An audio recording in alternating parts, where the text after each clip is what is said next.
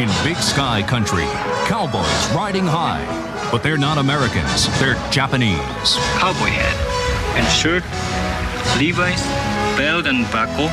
Japanese are becoming American cattle ranchers, buying huge spreads, making some friends, but also some enemies. American boys fight for this country, and the Japanese are not gonna take it over. Never! Why are they here? Lin sure has the answer. A yen for beef.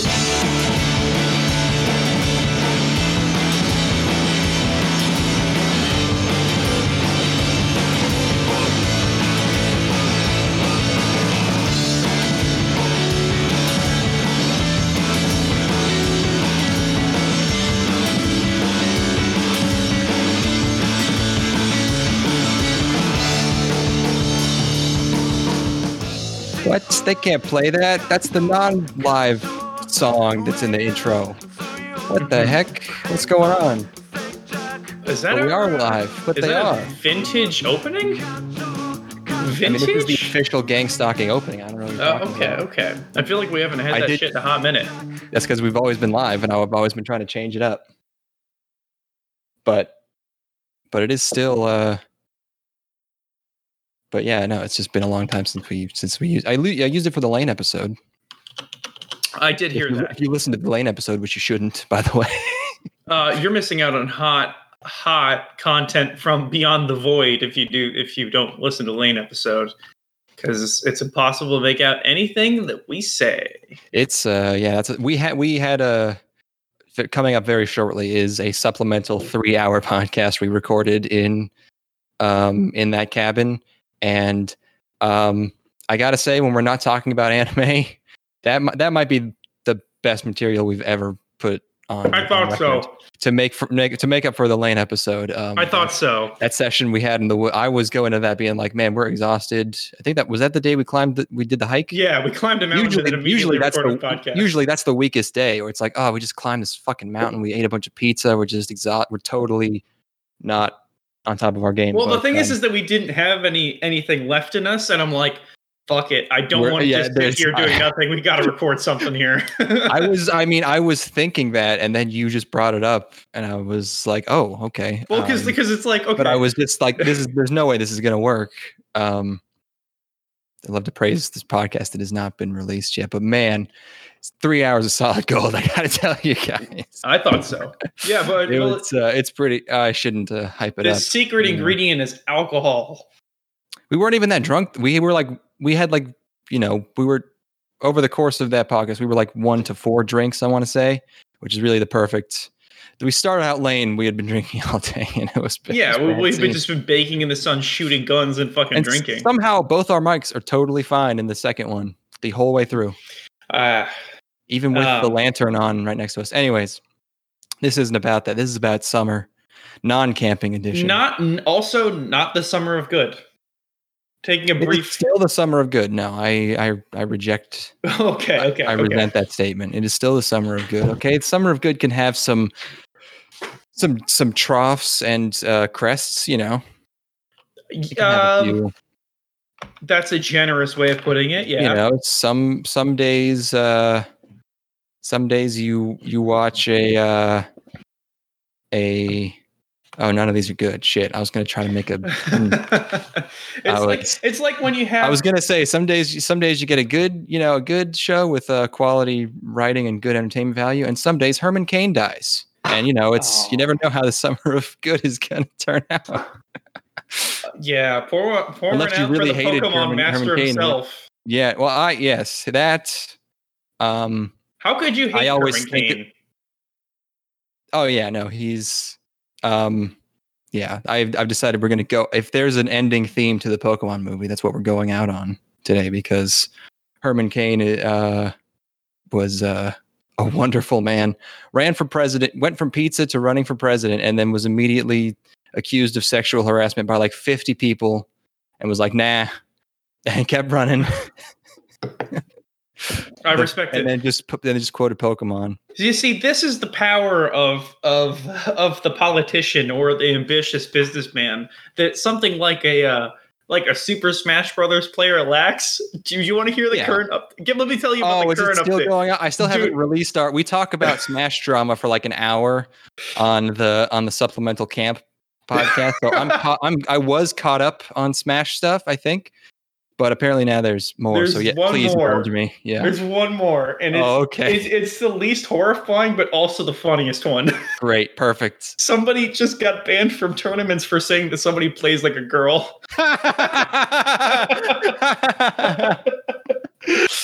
Bobby Big Balls just got banned.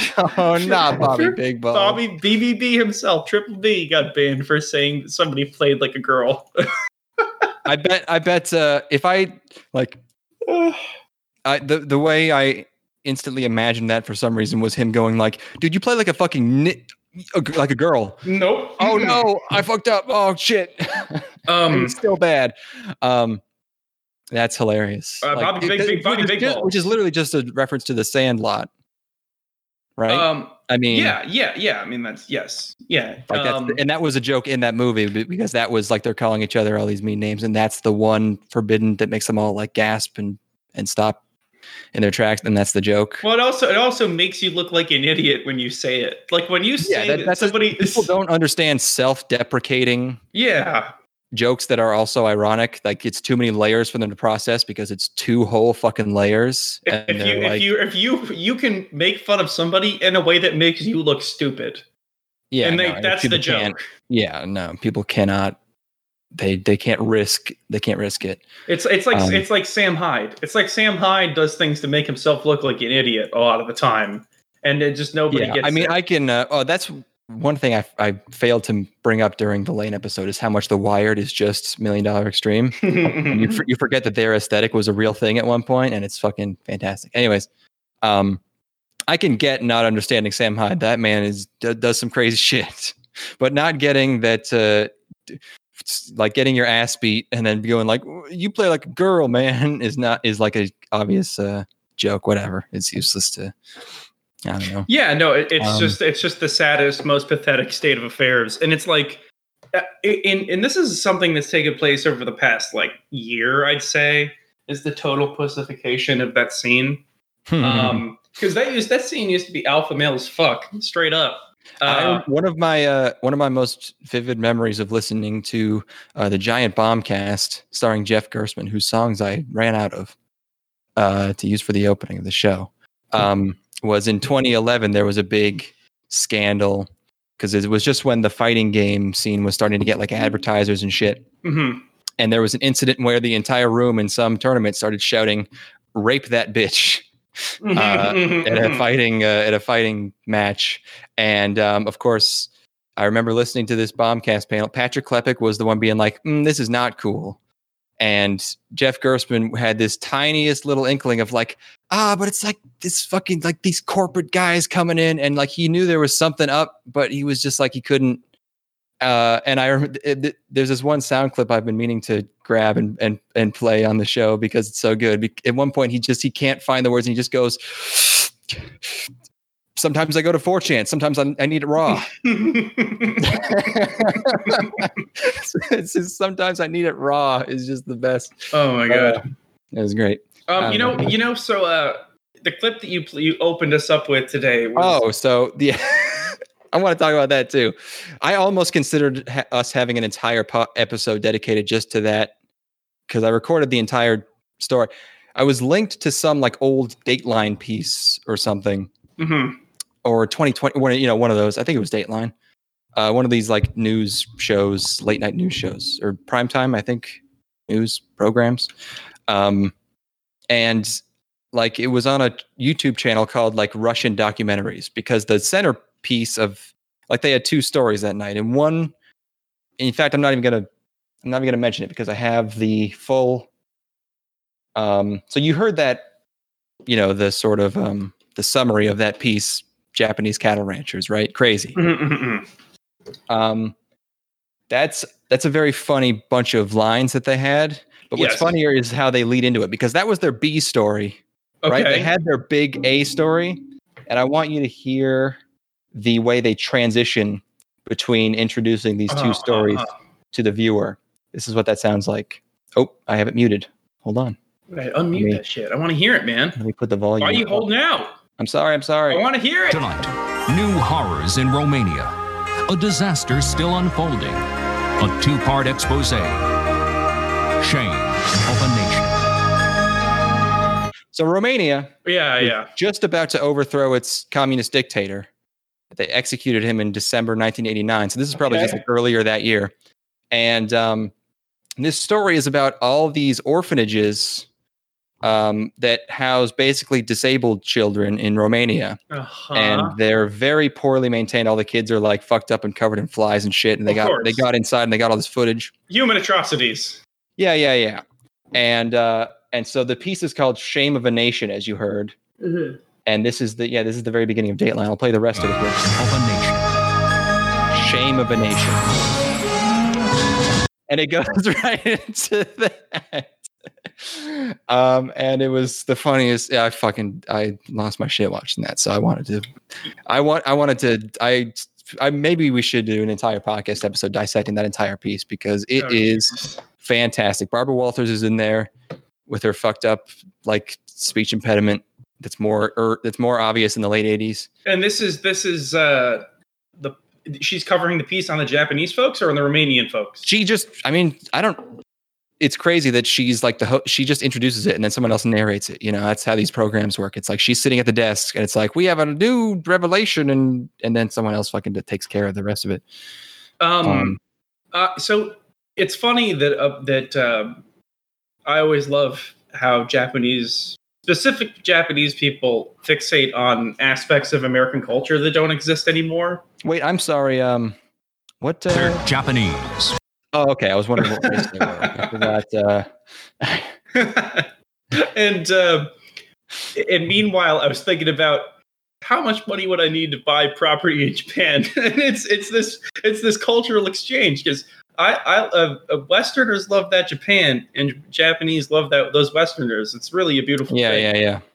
And they love our freedom and we love their comfort and just and their complete distance from everything. We love their competent urban planning. That's the biggest thing. And lack of mass Crime. Social unrest. Yeah. And they love our mass social unrest. They're like, hey, no, they're like, what if we had small scale social unrest like a cowboy? Yeah. There's no social unrest, but what if I could bring it if I wanted to? Yeah. I'll bring the social unrest. except not. They're like the most polite. That's my favorite. That's my favorite Public Enemy song. Is "Bring the Social Unrest." Mm-hmm, yeah, going to bring the social unrest tonight. But yeah, I looked into it. It's like you need like $300,000. Yeah. I've been looking at big plots of land upstate. And it's like, I could buy I could afford $100,000, but that's it. I couldn't build anything on it, and that's a problem. Yeah, you'd be tenting for a good long while. You better get yourself a nice Amish outhouse. Yeah. I could join. Can you join the Mennonites? I don't know. Man. I was talking to you about this, but hold that thought. I was up in my dad's cabin, and he was buying all this meat from in town. Mm-hmm. And in town, there's like one place that everyone gets their food, and it's this Mennonite meat shop. Mm-hmm. And it's this. You drive through this tiny village, and the hugest lot by far is in this village is this gigantic gravel parking lot that's overflow parking for this tiny little meat market. So everyone must just go right there. It's amazing. Mm-hmm, mm-hmm. Anyways, what were you saying? How was the meat? It was good. We had some pork patties. They were very good. We had some marinated chicken. How is your dad? Know how to. He's excited about his cabin. Me too. Dog. I caught a gorgeous rainbow trout. I didn't get to eat it because it flipped off the hook. But I need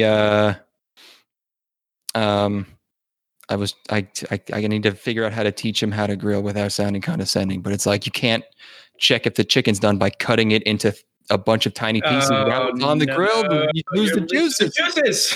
Yeah. I mean, I guess he didn't have a thermometer, so it's like, what are you going to do? But give it at least 10 minutes, man. Thick pieces of chicken breast. You should just dump the full autism on him. You're his son. I did that with the fishing. I'm not going to do that with everything else. Oh, why not? He'll appreciate it. He'll be like, "Damn, you're a serious coxman, son. Look at your grill work." But the thing is, I don't know. It would just be me standing there being like, "No, it needs more."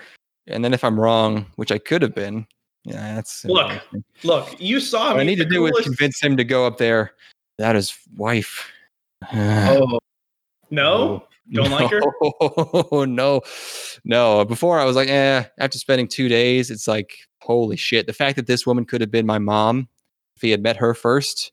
What's the deal? Horrifying. It's the, I mean, she's just like a cold person. But beside, like, but your dad doesn't seem like a cold person. No, it's crazy. But this sounds like a small thing at first, but she refuses to speak louder than the quietest your voice can possibly be. That's not a whisper, so where your vocal cords are actually engaged. If I were to talk around this volume, yeah, she will not talk louder than that, no matter what the situation. It doesn't matter if there's a fucking lawnmower like directly behind her or anything, and nothing's and she'll be across a yard, you know. Okay. It's like not. It's like it sounds like a weird nitpick or like a weird little quirk, but if you saw her do it and heard it, it would be immediately ridiculous, and it wouldn't be like, oh, that's a weird thing she does. It's like, why are you mad at me? Like, it seems like a spiteful. Oh, geez. It's like it's something a little kid would do. Like, I refuse to talk any louder. How old is she? She's like as old as him. She's in her 50s. Okay. And also another small, it seems like a small thing. She said she didn't want to eat any more meat after we had one meal of a single pork burger. She didn't want to have any more meat for the entire trip? The day after that, like for lunch, we had bread and cheese and like ham. But did that prohibit you from eating meat? Yeah, my dad was like, what should we have for dinner? We haven't eaten all day except for that tray of like bread and cheese. And she was like, I don't want any more meat. Well, and so we settled on no. And so we settled on chicken, which she decided was not meat, which she defines as red meat. Which we had pork, which is also not red meat. It's a weird. Okay. Okay. You guys got off on the wrong foot. It doesn't seem like you guys had any sort of negative. It's not like this is what me meeting her. It was like before. It was like, oh, she's just like kind of a quiet, not just not very enthusiastic person. But she's really just cunty about everything. It's wild. I wonder what your dad, because your dad seems like a fun guy. He like, I think he realizes that he's kind of a dummy. Sure. So that just allows him to just like every response she has to everything is just like some sarcastic, like, yeah, I'm not sure that's how it works. And that's, all she says about anything is just him. It's just her contradicting him. Well, you know what? Sounds like he got a fucking cabin out of the deal. It's because she sold her insanely expensive house in New York City. So yes, it is. So I guess we're fucking W to me. Yeah. But look, man, he gets on his boat. He gets to pretend he gets a little bit of quiet time out on the lake when we know that there are horrible children screaming in there. I told you about all the children. Yeah, in the bay. Yeah. Yeah. Not horrible. It's just I don't know. I don't mind. You want some quality time alone with your dad. I got plenty of that. No, that's fine. We went on a bike ride. We went fishing. No, there's nothing wrong with that. That's good. Yeah, I have your relationship with your dad since I've known you has become dramatically better. Yeah, that's good. But we switched. Now my sister doesn't talk to him anymore. I don't know what he did. He probably said like, you can't bring both your boyfriends over here to sleep over, honey. And she was like, what the fuck? He just hasn't talked to him. Well, here's the thing is that once I dominate your sister, I will set her straight. Someone needs to tame her. Can you just get on with it? I'll break her in. Joke. Yeah. Yeah, just fucking. I'll ship her to. I don't care. Look. I'm the best slay she's ever gonna get. So great, man. Go for it. Look, I've been giving you the green light for years, and you're just like, I'm gonna do it. And I'm like, okay. It's a fallback plan. Please. It's not my number one. I don't want to marry my friend's sister. I guess it's really like my mom's wedding is tentatively scheduled for May 1st of next year. So okay, well, you have plenty of time to plan. Yeah, I don't need a plan. Planning is planning. It all is planning to fail. You need to go in completely without any sort of idea. First of all, you need to be so inebriated you can barely stand up. That's rule number one. Good thing it's a wedding. Anyway, so the thing is that if I marry your sister, you probably would have to be my best man, and I don't want to make you give a best man speech. I would give an excellent best man. Are you kidding me? Okay. So I would have to pretend I was forced to, but I secretly really want to do it. Okay, so you would just rail on my future wife? Yeah, no, I would make fun of her. I would talk shit. Okay. That would be hilarious, and everyone would find it funny. Everyone who knows her would find it funny. It's like, wow, why is the greatest guy in the world marrying this cunt? Well, I mean, that's might be too much, but you know. Wait, what? I have jokes. I don't understand. I have jokes. Yeah. Why? Is this thing on? Anyways, this putrid bitch just fucking. It's all right. It would just be I've had jokes planned for this in case I ever had to. You got it's like I don't know. I would have to come up with some good ones, but what I have is like typical you have to talk about how you had to talk about how you developed the speech that you're giving, and you're like, well, I'll just think about what he loves about her, and then I decided, hey man, have you heard her talk yet? Yeah, this is good. It's not official. You can still leave. Blink twice. Okay. I'll have you out of here. It's just like that kind of material. Did I tell you good stuff? Drunk people love it. You got to wait until everyone's wasted. Yeah. The thing is that we're gonna have a sort of non-traditional ceremony. You always talked about having blunts at your wedding, and I was like, that's lame. No. Have you matured out of that? Yeah, I've matured to hard psychedelics. Okay, great. Yeah. People are going to have vision quests at my wedding. We're going to get a field in the middle. My wedding's going to be organized by fucking the French guy. It's going to be in the middle of a field in Wyoming. The Answer the Void guy. And you have to take hard psychedelics to participate. You'll all be dressed in white. It's grandma's. Anyway, let's move on from this because we have shit we need to talk about. Wait, I think there's a pretty important piece of current events we're forgetting. Oh? Japanese are becoming American cattle ranchers. Have you heard about this? No. Okay. Okay. Let's talk about it. Talk about summer shows, summer anime. Yes. Which we watched all of. You today. I watched some of it last night and a good portion of it today. Okay. Start off with Dokyuu Hentai HxEros. Mm-hmm. HxEros. Yes. HxEros. If I thought I was so sure this was going to be a light novel because usually you can tell because of the X and the word hentai and also the word eros. Pretty much everything in this title that's not Dokyuu, because I don't know what that shit means. Yeah. Probably something sexual. But then it turns out it's a manga. 2020, everything's turning on everything's turning on its shoulders. Yeah. Project number 9. Oh, right. Okay, so I got it at some point. It's HxEros. It's heroes. Yes. It looks kind of like heroes. That's a funny pun. It's about a boy who has a childhood friend, and he becomes a hero who fights horniness, stealing aliens by getting naked. Was there something we watched recently where I was claiming that it was propaganda to get Japanese people to fuck?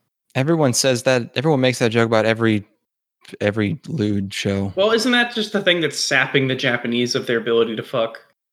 Oh, is it like a metaphor? You think the aliens here are like? I don't think so. I don't think it's that clever. I think it's more just I want that to be the case. Yeah. But the thing about porn is that it removes the sex drive because it makes you just spank it, and then you don't need to go out and find somebody to have sex with anymore. Yeah. So he's a hero powered by his libido and his childhood friend. The only thing in the entire episode that really I thought was funny was the aliens. The force that they're fighting, they're these like super generic sort of insect aliens. They're Sentai alien, foes. Yeah. But they steal horniness. The only thing in the entire episode that I thought was funny is when they were children, like maybe like 10 or something, an alien sapped the horniness from his childhood friend and was completely overloaded by the amount of erotic energy that she had, which I thought was good. Like a 10-year-old girl. Yeah, she had she must have 50 times the amount of erotic energy. Yeah, the alien brings that up and then just like keeps going and he gives an entire speech about how horny she is. Yes. Is like a completely different paradigm from everyone else on the planet. It's pretty. That was a good bit. The rest of it totally under remarkable by my reckoning. Yeah, I mean, it's mostly just like one of these. I've lost the vocabulary to even describe these because I've seen so many of these. It's like it's a sex joke. It's a joke. It's a sex joke Sentai comedy show. Yeah. It's like what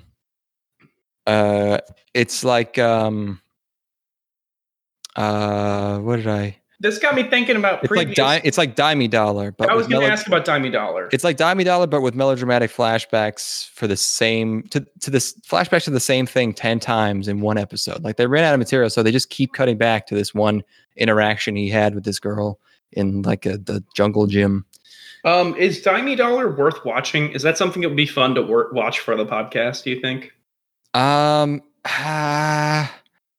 Probably not. No, it doesn't really go. Okay. I mean, it goes weird places, but not like good places. It's not like a wild ride. It's just the original concept is pretty funny and holds it for a while. But there was another one that I was thinking about as well. What the fuck one was it? There was like something with the word 100 in it. There was the one where they're like on the island on the school. That was very. What happened to? Was it Prison School? Oh, sure. That's sort of a different. Yeah. But I was just thinking about gross, horny things in general. This is obviously Prison School would be way grosser than this. But did that end up being entertaining? The show? Yeah, did we watch all of it. I saw. Did we watch all of it together? I think we watched like 6 or 7 episodes. Okay. I mean, it's not like this. The anime has a satisfying conclusion or anything. It was a manga. Oh, okay. It's one of them where it's like it's just kind of it doesn't really. I mean, I think an arc ends. Oh yeah, no, it ends with the roles reversed and then the ladies become the prisoners. Oh no! So it's like what happens now? So that's fun, I guess. But it just kind of keeps being what it was. Yeah, I don't think the guys are going to piss on the girls or anything like that, though. Which is. The thing I liked about Prison School was that it was like so tasteless. I mean, every once in a while, you just expect a show to be horny, and then they toss in a piss girl, like Kiss Sis or something. So that could happen, but I doubt it. It seems pretty somewhat vanilla. Yeah, like I'm not like turned on by piss at all, but I think it's funny when girls are turned on by piss. Sure. I don't think any girls are turned on by piss. Well, that's not true. Yeah, okay, fine, I guess. All right. When they're pissing or they're being pissed on. Or both? I'll have to talk to him. I'll take a poll and figure out. I will talk to the hose. Yes, I will be the ambassador to the hose for all men and find out whether or not they think piss is hot. So it's like the main character's like reading lady mags with his friends in class, and at some point, one of the subtitles says "ack," and we were making Kathy jokes recently, so I took note of that. So the aliens, they make the horny stuff go away, and then they fuck the humans or something. I didn't catch part of that quite. This is one thing. Like I thought it was really dumb at first, but there were some parts that made me laugh. Like there's a really expository news report which isn't fitting at all for the people who have been experiencing this phenomenon for 5 years. Sure. But it's a really good bit where the news anchor's talking about it, and then they have a scientist on who looks like a random hobo that just wandered in, and he starts screaming about shit to the point where the anchor lady gets visibly uncomfortable. Like that's a good one-off gag, and I hope he doesn't end up being a main character. He didn't in this episode. I hope they just leave that because that was a good bit. Yeah. So this show doesn't have that kind of restraint. You know for a fact they're going to cash in on that shit. They're like, oh, we got a good goof off. Let's really milk this thing for everything it's worth. Yeah. And there's a huge green penis in the street. They blur the alien at first. Maybe that's the news crew that's supposed to be doing that.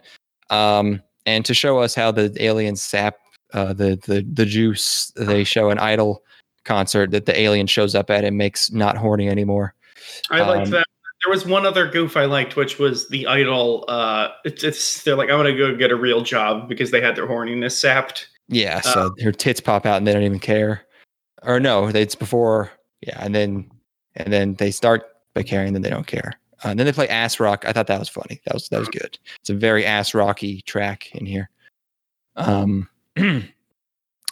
said this is what SSSS Gridman should have been, which I was only half joking about. So yeah, there were some parts that were ridiculous enough that I was like, all right, that's pretty good, but it wasn't worth justifying the whole episode. There's a really farty ass carnival soundtrack that's besides the ass rock. Everything else was like, what the fuck is? It's weird. What is this? I wasn't talking. No, I wasn't saying anything. I felt like about halfway through this, I'm like, this should have just been 12 minutes. This should have been short. The more of these we do, the more convinced I am that all of these should just be shorts. All this shit, no one even cares. Like, animation might. Well, it wouldn't get better and just cut. Yeah. I don't know. Sorry to cut you off, bro. I was not talking. I don't know what you're. But then at the end of the show, the girl from Robotics Notes shows up, and there's some other ladies. Oh yeah, so it turns out he's already been living with a bunch of ladies. So that's nice. Yeah, I didn't loathe watching it. It was sure. It's unremarkable. It's in that same genre. If you like that thing. Lapis Relights is another show. This is a Japanese multimedia franchise created by K-Lab and Kadokawa Corporation. We need to discuss something. The Mayochiki guy wrote this. No, it's good. Okay. It's just these multimedia franchises, man. Yeah. They just got so many fucking characters. It's like the first episode is just introducing everybody, and it's so tedious. And every one of these shows where it's like there might be actual content in the second episode, but I will never know because the entire first episode is just this fucking bitch walking around this magic school, meeting people, and it's just the entire. There must have been 18 minutes of the runtime where her like this is the magic game club, and it's like there's like 4 girls there, and my eyes just glaze over because I'm just there's so many hoes. Yeah, it's weird I don't understand the order of operations here because it's like does the mobile game already exist? Are people already into it so they know these characters? Because that's how it works with like Azure Lane, because it's like, oh, I know all these boats, so that's why there's fucking 50 characters in the first episode. But if this is meant to get people into this franchise, it's like, why would you just like make 3 strong characters and that'll get people into the game? Or if you're going to introduce 10 fucking girls, give them all a really unique and really noticeable like quirk, because then when you see it in the game, you're like, oh, this one likes to cook. I rember that. Or, this one's clumsy. I don't remember anything about these bitches. Actual time. It's like, I have a hard time even really talking about this. It's a fucking rare instance where my favorite part of the entire episode was the part where the bitch fucking sings. I remember. Yeah, she starts a cappella singing. I was like, oh, know how much I hate that. But I was just like, oh my god, we just had a period of 3 minutes without introducing a new character. I was so relieved. And you know what? Actually, my favorite part of the entire episode. Have we even talked about what the content of it is? No. You said that she was in a magic school, which is true. That's another thing that really disappointed me. Is it starts out, it's like she's in like a horse-drawn carriage, is like old-timey. Mhm. And then she just goes to like generic future Japanese magic school. And they're all in like future outfits. Horse-drawn carriage, traveling for an incredible distance to get somewhere. Like just the... Sure. You know what? It got me thinking. It briefly had me thinking where I'm like, man, it was just a cunt to get anywhere like 100 years Japanese ago. are becoming American cattle ranchers. It's like just to go anywhere 100 years ago was a massive. Well, it wasn't like anywhere. It was a faraway land with people you had never seen before. Sure. And it's like that's a whole thing in and of itself. And how come nothing has ever actually captured that feeling before? How come Oregon Trail, buddy, where people travel somewhere? It's always they go to it's like, wow, you're in a new city and all these people are so nice to you and shit like that. It's like you're getting free Euro wraps from the fella at the stand. And I like that part. Yeah.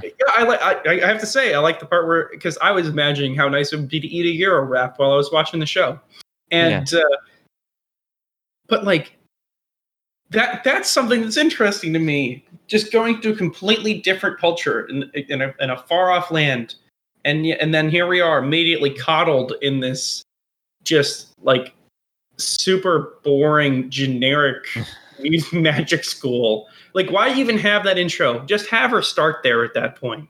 She's sleepy, I guess. But anyway, magic has to have an element of old timiness. So to accomplish that, they're just like, I don't know. What if the school is in an old timey town that she walks through at first? So let's have her eat a steak crepe. Oh, it looks so good though. It did look very good. There's a fucking really awesome Euro wrap place near me called Pita Fusion. Oof. Is there a difference between a Euro and a Euro wrap, or is that a redundant? Euro is Euro meat. The wrap is when you have a pita with other elements. I think people call the wraps just Euros. They do. There is a distinguished because you can get Euro on a plate as well. Okay. Maybe I live in a place where it's just not synonymous. But anyway, Tex-Grex. Dude, Tex-Grex is fucking smacking. Next time you come down here, we're gonna go to Pita Fusion. But anyway, sounds pretty good. What's I talking about? Oh, okay. Magic school. She goes to magic school. They go check out all the clubs and activities you can do at this magic school. Yeah, it's it's like stolen from LWA, Little Witch Academia, which is stolen from Harry Potter. So it's like 2 degrees removed. The soundtrack could be recycled from Little Witch Academia, and I don't think I would notice. I was like, that just sounds straight up familiar. Her name is Tiara. She can heal things. She tries to use Watakshi, which I love. I like that about her. She is cute. The method of flight they have is dumb. They were like, okay, we can't use brooms. Old and busted. Yeah, that's we need to change it up. The one thing that we need to change up about witches, they have them. They ride flying saucers. There's a brief moment where homegirl. And they have a Quidditch equivalent, but they're on flying saucers. Homegirl needs to get a dorm room, and that gets resolved in one scene. And she's going to live with her friend who's giving an orientation or whatever. Yeah. And they're going to dorm room. They're going to get in a dorm room together, and they're going to have awesome times or whatever. My favorite scene in the entire show is immediate. It's not even a scene. It's a continuation of the scene where homegirl's singing on the roof for some reason. The friend character just sits and appreciates the view and lets the beauty of the night wash over her for like 10 seconds, which is more time than anybody is ever allotted to do nothing in an anime ever. And I appreciated that, especially in a show with this absurdly breakneck pace to introduce way too many characters. I liked it. That was my favorite 2 minutes of the entire 22-minute period is where nothing fucking happens. Sure. It was lovely. Yeah. They're overlooking the city, and the city's beautiful. They're noting how beautiful it is because there's all these fancy magic lights in the town. That was just it. I mean, that was in Girls' Last Tour, wasn't it? But better. Of course. But like compared to just introducing a bunch of characters, I remember nothing about. It's high art. Mm-hmm. You know what I'm saying? Yeah. There's one shot that I swear they forgot to animate her lip flaps for.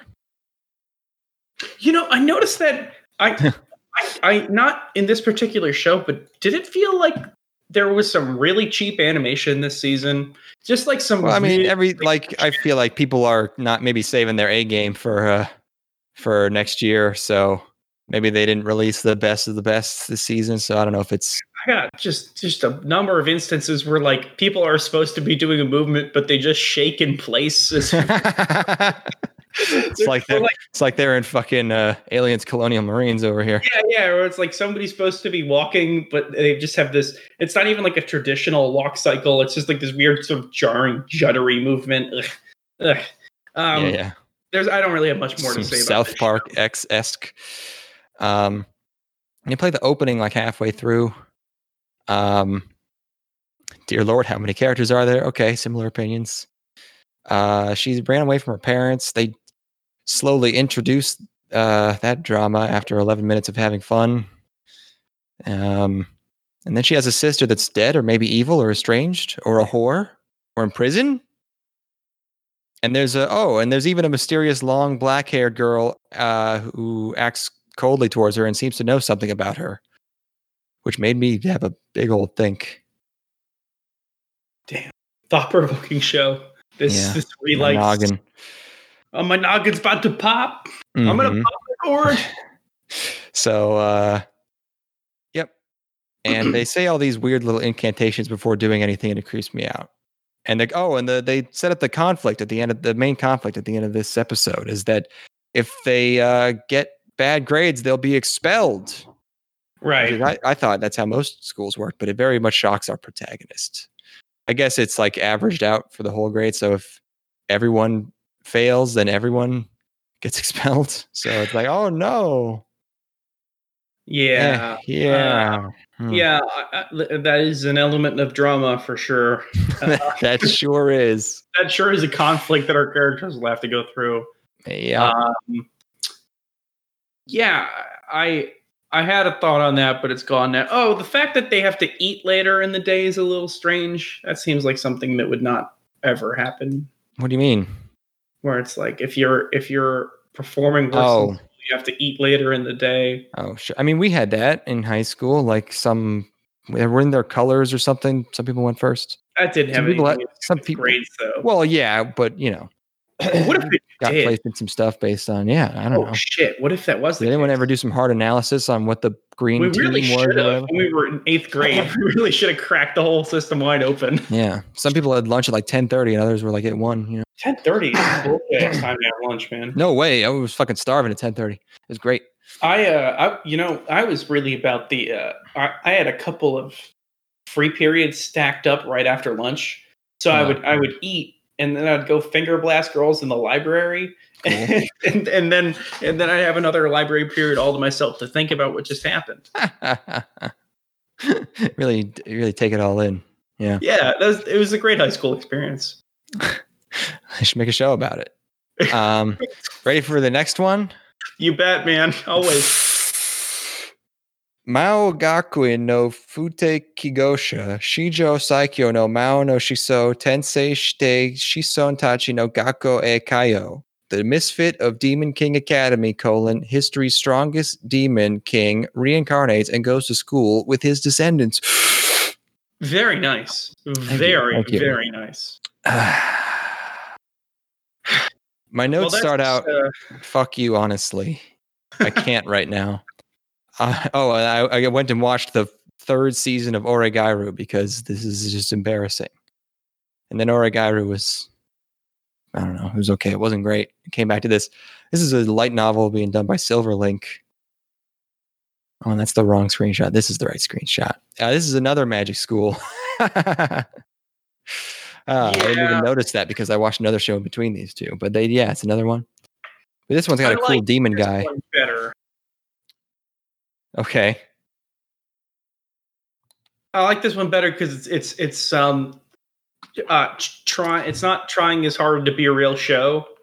And this one's supposed to be like, wow, this guy's so cool. No, but that's the best part about it is that he's so uncool. Oh, it wasn't working for me. No, the show definitely wants it cool. Oh no! To me, I thought that shit was hilarious. Because No, dude, it's not a he's so joke. ridiculously overpowered that it's stupid. The joke is that like he sort of has a sensitive side where he has dorky parents, but like no, he's supposed to be the fucking bitchinest dude ever. Oh no, but it's so funny that he was born a month ago. Like I thought that was hilarious. Sure, all of this stuff afterwards, but like the first chunk of this episode is him doing this battle entrance exam for the school. And that's where they have. Well, for the first scene is he shows up this bully who's like, I'm the strongest guy ever, and he's like, oh, are you now? And then they do a shot with this angle, which is fucking wild. This is like this is even more. This is beyond Battlefield Earth levels of Dutch angle. Yeah, I mean this is like almost 90 degrees. Yeah. And we're watching this fight, and I'm like, I think I know who's gonna win. To be fair, I didn't expect him to murder a guy dozens of times and then resurrect him. That was the part I liked about it. It could be played for laughs. It could be like it could be funny, but it's just like kind of weird that this is our protagonist. Because he's just torturing this man. Yeah, not even torturing in like a sort of jokey way. He's literally making him experience death, the most gruesome death possible. The funniest part of the entire episode for me was in the initial fight. It was in this fight in the Coliseum because we're immediately into some sort of like tournament situation. Yeah. He defeats him using the pulse of his heart. Which I thought was hilarious because I'm like, that is truly a boundary that has never been cracked before. That is the stupidest, most ridiculous OP thing ever. Okay. Where it was like, I'm going to beat you without even doing anything. And it's like, whoa, dude, that's nuts. But it's actually funny. To me, at least. I thought it was funny. Okay. There's an autistic girl who's the more relatable one, I guess. I usually like those, but this one's really bland, especially. Oh, she has nothing going on. There is zero behind those eyes. But she meets his parents. I like his mom. He is a month old.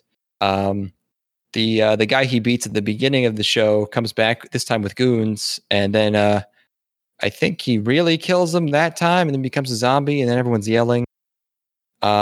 I said he should have just made them gay kiss if he's the strongest guy. But yeah, he's like the reincarnation of the demon lord that they all worship or make reference to or whatever. They really don't get that. I don't understand how none of them get it. It seems like he's ridiculously OP. I thought it would have been funny if he had just kept killing people and resurrecting them for the entire show, and they became side characters that he would kill and resurrect constantly. I wonder if he'll pull that one out again. Oh. Yeah. I thought when that guy killed his brother, he was going to immediately resurrect him without him being damaged. But no, he turned into a zombie, which I was turned off by. Because, like, if he was trying to feign any level of benevolence, he would have let both of them live, having learned their lesson. But that's... do they live at the end? Yeah, they come back. Do they? Yeah, I think so. That's what I wrote in my notes anyways. I don't know. My only takeaway from this is that I miss Hataraku Maou-sama. That was a good show. Yeah. Yeah. That's so there's your think about that Maou-sama. There's your pro tag is God show for this season, I think. Next up,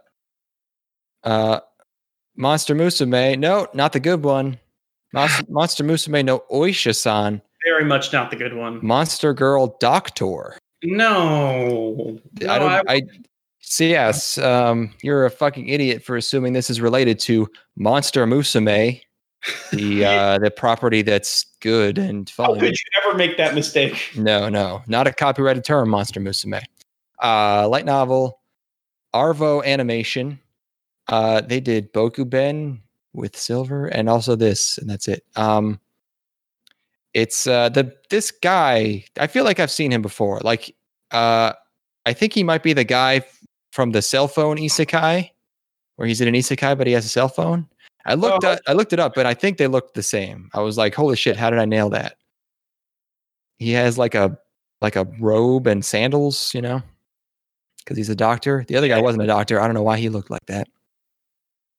I guess he was like just a NEET or something. They didn't look. If you're gonna do a hot monster girl show, Can you make the monster girls hot? You need to get creepy. You need to get real creepy. I mean, Like, there will be some weird shit. Like they'll lay some eggs. Yeah, no, but like this first episode is not creepy enough, and it's like, okay, it's ugly and gross, and like it's just a very aesthetically unappealing, unsexy show. So if you're gonna do that, scrape the fucking bottom of the barrel. I mean, it's like there's one point where it's like sort of rape stuff. That's kind of creepy, I guess. It's not creepy in like a esoteric and like kind of very fringe way. It's not like he's fucking digging into a cloaca for. He's not squeezing any anal glands on a dog girl. No, that's what you should be doing. Otherwise, probably, yeah. Why? What's the purpose? What are you bringing to the table here with your monster Musume show? Fucking my ass. You're like scraping. Look, you're talking about preparing hooves for fucking horseshoes. No, thank you. Not dirty enough, I say. Yeah. That's not really an inherently. It's the only thing sexual about that is that she's like yelling no, and they're holding her down. They inserted sexuality into something that's unsexual. It needs to be. Why would you do that? Straight up. He's got a nurse. Why wouldn't you exploit the natural sexuality of horses? You seen those cocks? No. Why would you go to the cock? But dude, we're talking real gross. I'm talking like I want nasty shit. I was like, when I watch a show of this type, I want to be grossed out, and this just didn't do anything that was even close to that. It wasn't even like vaguely erotic. There was the part at the very beginning when he touched the cowgirl's tits and they were sensitive because she was knocked up. Yeah, hand-performed mammograms. I don't know if that was a thing in the olden days. This is like a non-modern.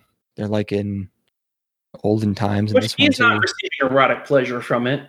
No, he's just the doctor. But if you're going to do that, you need to go way more sexual. Like if he's not going to get any sort of erotic pleasure, she's clearly she's feeling tingles. She's getting something. They're sensitive because they're filled with. They're sensitive because she's feeling it. She wants it. She wants the doc cock. You saw her husband. He's fucking. He's in the other. He's not here right now. Okay. Okay. So dog brain. He doesn't exist. He's not in the room. Either do. A, he gets turned on by things that aren't horribly erotic, or B, he is completely unfazed by things that are incredibly erotic. Those are the two. They should make him like a doctor who's constantly fighting the urge to fuck the monster girls, and he's just like drooling and sweating, and I don't know. And I don't even think this is necessarily like this. I think pretty much anybody should have this opinion. Like I don't think this is anything. I mean, I guess the bit is that all the monster girls want to fuck him, which I guess is fine. No, but they don't want it enough. They're not. Yeah, he's never pinned at any point. Sure. Yeah. And I don't like his sandals. Yeah. And also, the snake girl in this show is not nearly as cute as Mia from Monster Musume. Yeah, this is all just too tame. I was not turned on or grossed out. Complete failure of a monster. Oh, and also, here's a weird thing that maybe a lot of people wouldn't have noticed because, like, who pays attention to this kind of thing in a show? But the conversations are like weirdly incoherent. Like stuff gets brought up that goes nowhere. Bits get set up that never pay off. Like at one point, his snake girl assistant starts drinking a gallon of whiskey. Oh yeah, and nothing happens. The scene just ends. Yeah, he doesn't try to rape him or anything. There's no joke about like she gets drunk or she gets frisky. Well, there's also the thing about like how the horse girl is like she's part of the postal delivery clan or whatever. But that doesn't pay off. Sure, yeah. I mean, the plot is like about her doing these fighting matches in this Coliseum. I like the consistent characterization of horse girls across Monster Musume franchises. That the horse girl is very is the proud one. Yes, the horse girls are like the girl from Silver Spoon, whose name eludes me right now. but just in horse form. Yeah. I know if it's not going to be like a super horny show, I like that. I at least want to treat them like pets, where I'm like, this one is like this. Which the closest they get with that is the horse girl, because she sort of has a personality. But the other ones, I don't remember really. But yeah, Snake Girl gets jealous. I guess that's her thing. Sure. Not grossed out, not turned on. No, thank you. Yeah, Snake Girl isn't even like yandere, she's just like, as soon as things start going too far, she's like, hey, and then she grabs him with the tail, whatever. She's just like a bit of a defensive girlfriend, which is lame and not sexy. Mm-hmm. I thought the resolution of this episode was that like she has this problem that no one can figure out what it is, and she's bad at her fights, even though she's supposed to be the best of the best. And I thought it was going to be like a psychological thing, and he was going to give her a placebo. I thought that would have been clever, but then they just have to hold her down and force hooves on her. Oh, I thought she was going to be like horseshoes. I thought she was going to be in Heat. You thought it was? Oh my god! You thought this was fucking? I was hoping you were spoiled by interspecies reviewers. That's what happened. You thought everything was like that. No, that's a once in a decade level of depravity. Depravity, degeneracy. Like that's the bar now. Like regardless. Oh yeah, no, it's I don't know if interspecies reviewers is going to be topped in terms of that. Yeah, that's the nastiest damn show. Spectrum, yeah. And like it's nothing I would ever watch, but I respect it. I respect it. Mm-hmm. Anyway. Yeah. So, yeah, horse pussy. I mean, she's just panicking, and they like gag her with the snake's tail, and that's it's not hot enough. Okay. Yeah. So, and there's a weird technique they do to make a character's face move in on a close-up.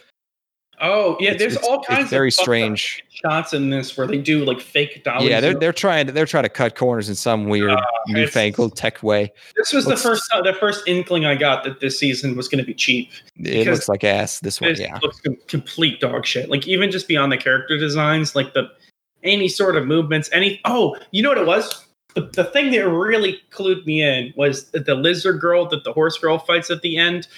She's supposed to be like getting into like a ready position, and she just flails around like without any sort of clear action. I wish I had a gif of it because it's the funniest looking shit ever. But yeah, I was just laughing my ass off at how she was animated. It's funny. Like one particular. It's like they just loop with the same animation for like 3 seconds. It's hilarious. Yeah. All right. Yep. Speaking of things that look weird, maybe for a different reason. The God of High School. Yes. Which I heard the title, I was like, hell yeah, motherfucker. And then I read that it was a manhwa. So, never mind. Garbage. I was so pissed. Like, That's a Korean project then? Yes, it's a manhwa. Okay. Animated by Mappa, though. This is a Crunchyroll original. It just keeps getting worse. The more I read about it, I was like, oh my god. Yeah. I shouldn't have looked anything up about this. Everyone involved in this show's name is Park. So I'm not going to even try and... Everyone's Park. Who made it? It's Park. Who directed it? It's Park. Voice actors? No, they're Japanese. Oh, okay. But you can tell something was off about this one, right? Like the directing style is clearly weird, and it's because it's a fucking Korean dude. Yeah, it's panic. It's like they just took the most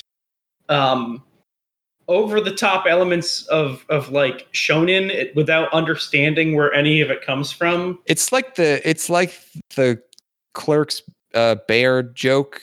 Where they're where they're anime, but like not, it's like that, but like 10% of that, where it's like it's like a little too fast, where it's like someone who's watched who thinks they know what anime is. Yes, and it's just fast and silly reaction shots. The fastness was the thing that really caught. But if you're gonna do it, which it clearly was not intentional. If it was intentional, 50% faster. 50% faster is the sweet spot, I think, where it's full on mania. Like you feel like you're having some sort of episode while watching it, but like it's just shy of it to where it feels like TQ. It feels like you got smacked like a shonen got smacked in the head with a baseball bat or something and just got like dumber and more animated. Yeah, just like turned up to 11, but instead it just feels like an alien made it. Yeah, the Korean guy. Or it's like, and they're slightly more. I feel like my theory is that Korea is just more Americanized, so they have shorter attention spans, so their shit's just faster. Yeah, they're watching more YouTubes. It's almost like if you took a Netflix, like somebody who we grew up on Netflix anime and had them make an anime series or something. Yeah, like somebody can't be boring. Like I've been watching. I've been watching the world's most fine tuned to be as addictive as possible material, and I tried to make that, and it was kind of weird to watch. Watching a bunch of anime. It's almost like My Hero Academia, but the people who grew up watching that's what I was yeah. This is what the people who are currently really into MHA will be making. Yeah, it's like you clearly have there's the depth of their knowledge of anything of the outside world is completely limited to it's completely limited to like tournament arcs. It's the only thing that they know is main characters are excited and want to fight and tournament arcs, and that's it. That could be great. That could be great. If it's 50% faster, which it's not. Mm-hmm. Right. Or just like or was like really good. It doesn't have to be. It doesn't have to just be sped up. Like there could be like human emotion behind it, and like a strong main character. Right. I do have to say, it seems like I like this a little bit more than you did. I just hate Koreans. Okay, understandable. Oh no, my film career's done. No, of course not. I love Koreans. Yeah, I love to make sweet. Actually, I've had sex with Koreans before. I like them as a whole. Yeah. As a collective. Yeah, multiple. I've made love to Koreans.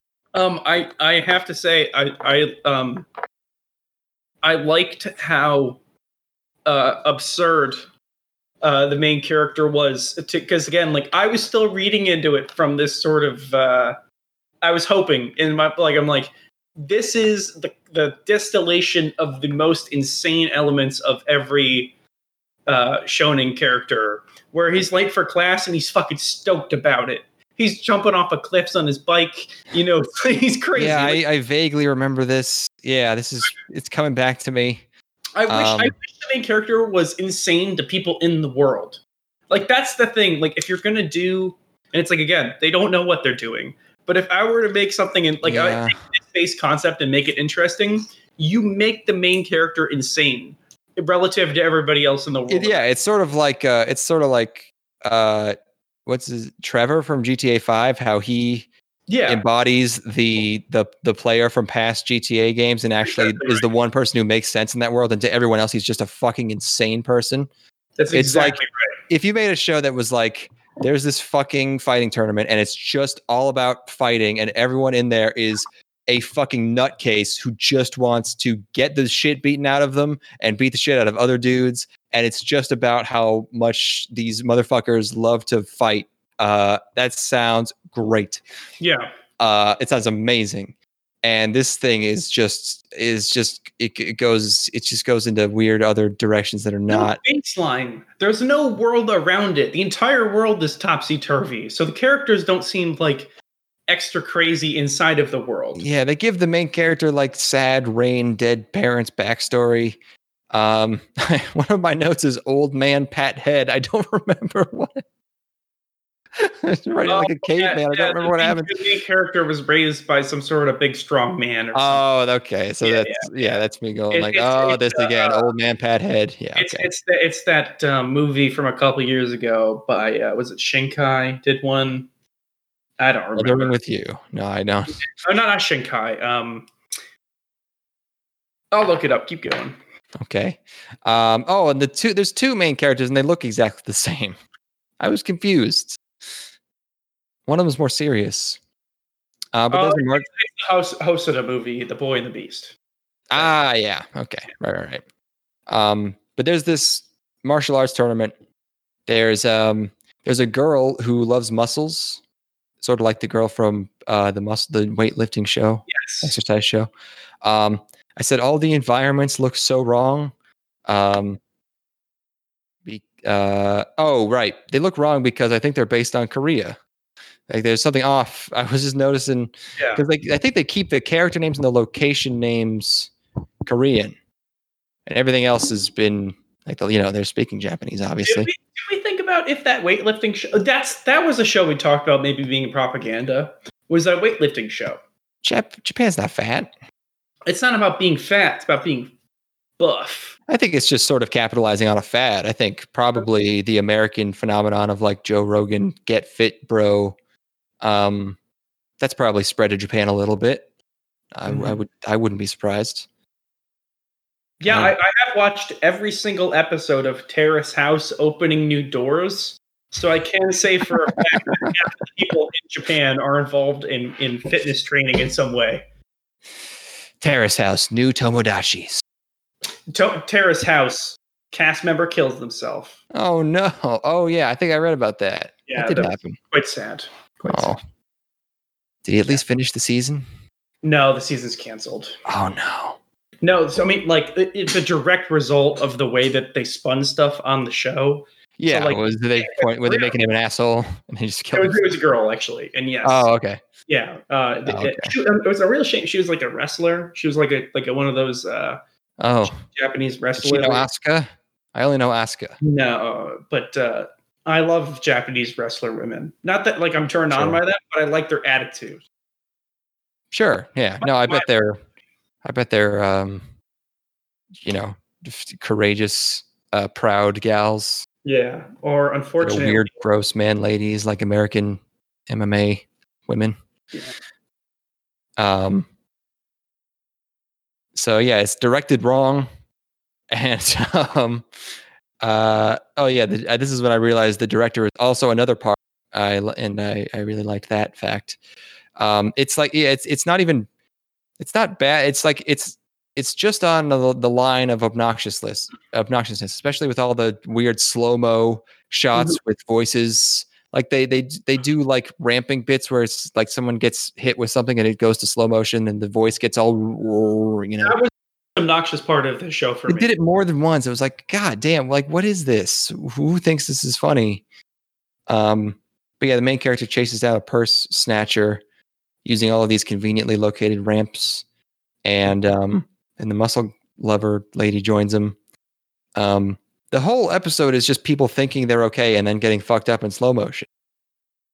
You never realize how much like tact and restraint anime has until you watch something made by a fucking Korean. Oh my god! I just why are their noses red? I can't wait for the stuff that we're going to be seeing from 10 years from now. If we're doing this podcast in 10 years, we're going to be completely devoid of any hope.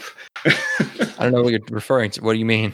Just like our attitude of every single thing that I heard. Yeah, because it's all going to be people, like again, like stuff people growing up. That makes the stuff that surprises us even better. True, it's true. Once every 4 seasons or something. Yeah. Oh no! Don't we gotta come on? Pick it up. Battle Royale show. I don't know what I guess all of our characters were heading here. They all end up there. I said those two are fighters that make sense. I guess yeah. There's two guys who are like arguing and beating the shit out of each other. I was like, yeah, those are that's who should be in here. You know. But then I guess our main character is too. And then and of course there's like there's a room full of gendos, like fingers tented, calling all the shots. Yeah. And at the end, they bring in the berserker. How is it fair that guy gets to show up late?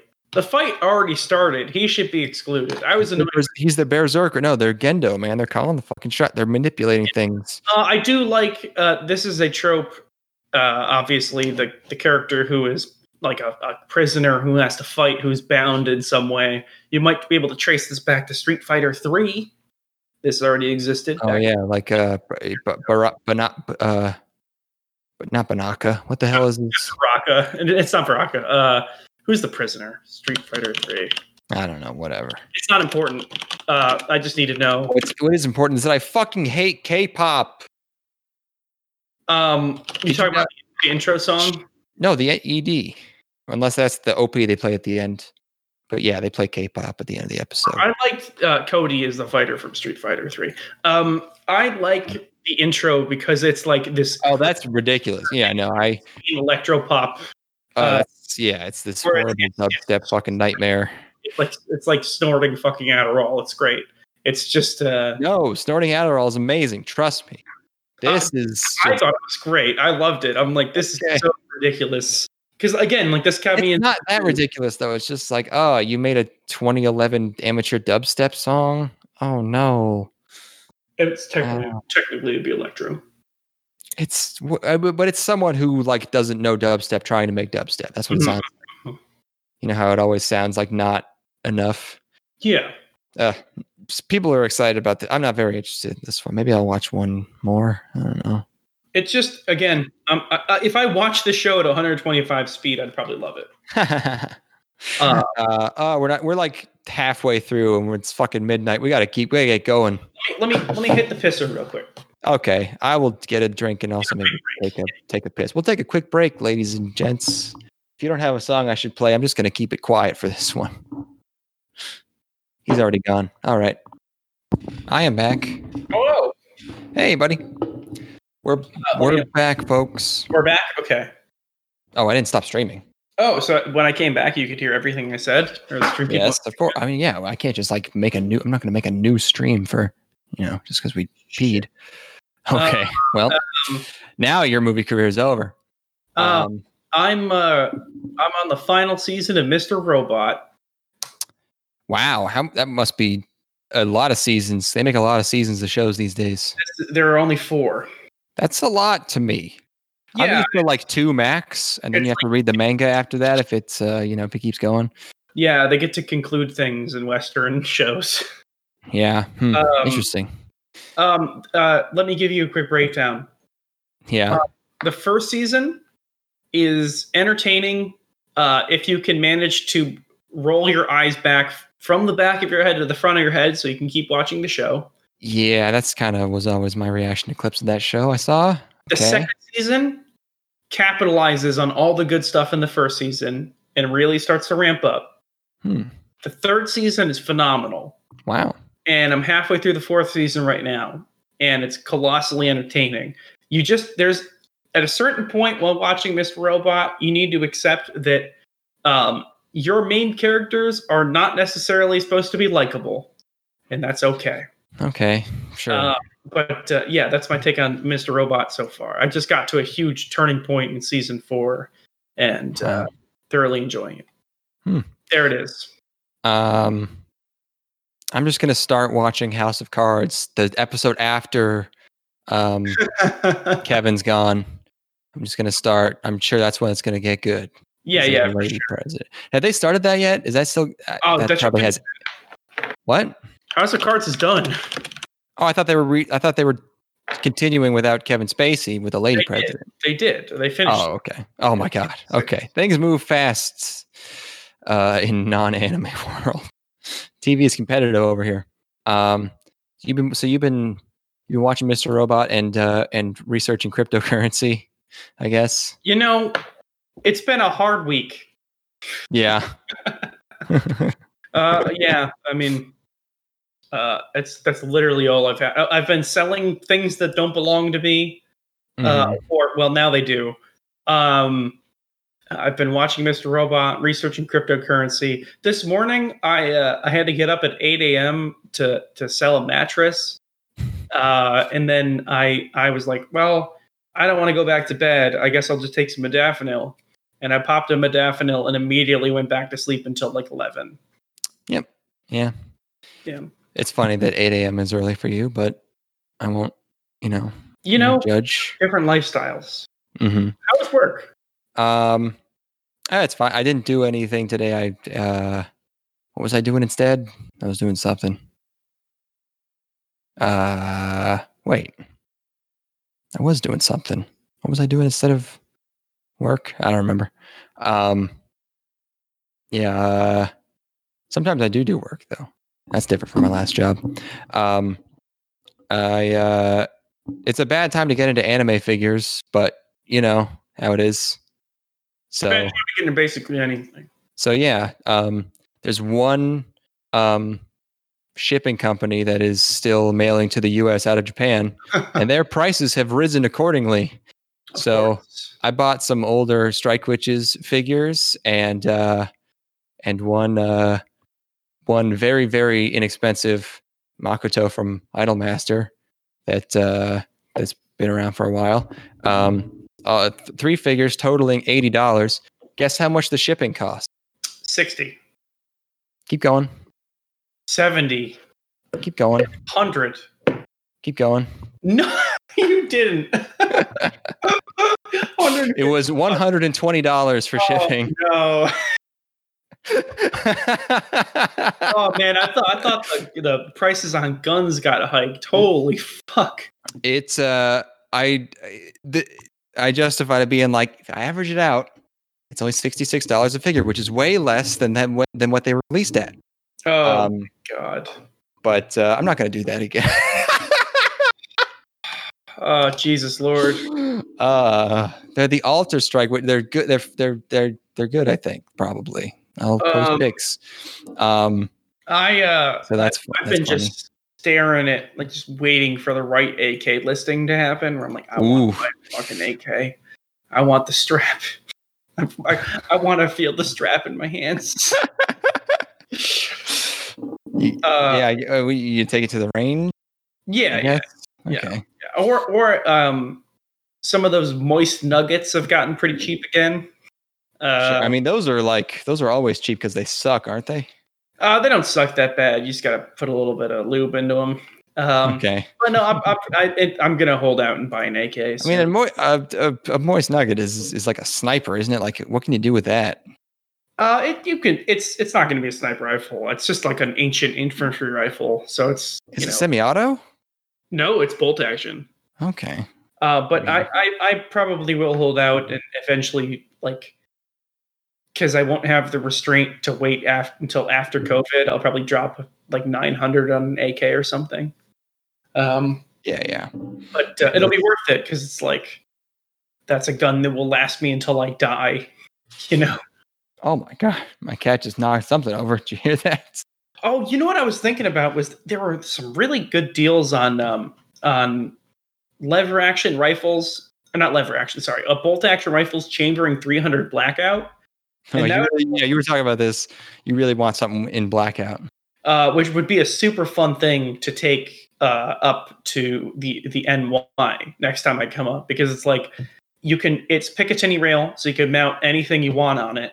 It's a $300 rifle, and it's like, okay, the ammo's a little expensive, but it sounds like 22, but it's a 300 round, so it's like an .30 round. Just get a non-obscure, just get something chambered in a regular like 5.56 and then put some subsonic in it. Like, why do you have to get something in blackout? What's the advantage? It's natively subsonic for cheaper than it would be to get subsonic 5.56. Oh, is it cheaper? Yes. Okay. I figured since it's a weirder ammo, it would be more. No, 300 blackout's about 50 cents a round where I live right now. And I can ship it. You can ship ammo. So I could ship, like, I buy, 100 rounds, or not 100 rounds. I probably need about 500 rounds at 50 cents a round. I could ship that up, and then I have a $300 rifle I can just fire forever. What's the rifle that's $300 that does it? Let me bring this up real quick. Is it just like an AR type? No, it's a bolt action rifle. Oh, right. You said it's bolt action. So, okay. Yeah, those are generally a bit less expensive. Yeah. I wonder if it's out right now. Yeah, it's sold out. Fuck. Wait, hold on. Trusting gun websites is. It's a Savage Axis 2 Blackout. So it's a 16-inch barrel. So it's classified as a rifle. You don't have to worry about any sort of weird pistol restriction. Naming your gun Axis is pretty ballsy. I got to give them that one. But yeah, $310 gets you into this kind of unique, interesting caliber. That is pretty neat. Maybe. All right. We got to get moving. Yeah. Oh, except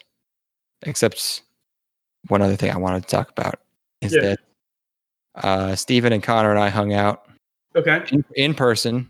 Oh, no. And we got, let's say, intoxicated and watched 2 films that I wanted to talk about. We watched Mission Impossible 1996. And all right. I don't know what she's up to. And we watched Commando. Man, Commando's so fucking awesome. I thought it was dumb. Yeah. But not even dumb in like a wow.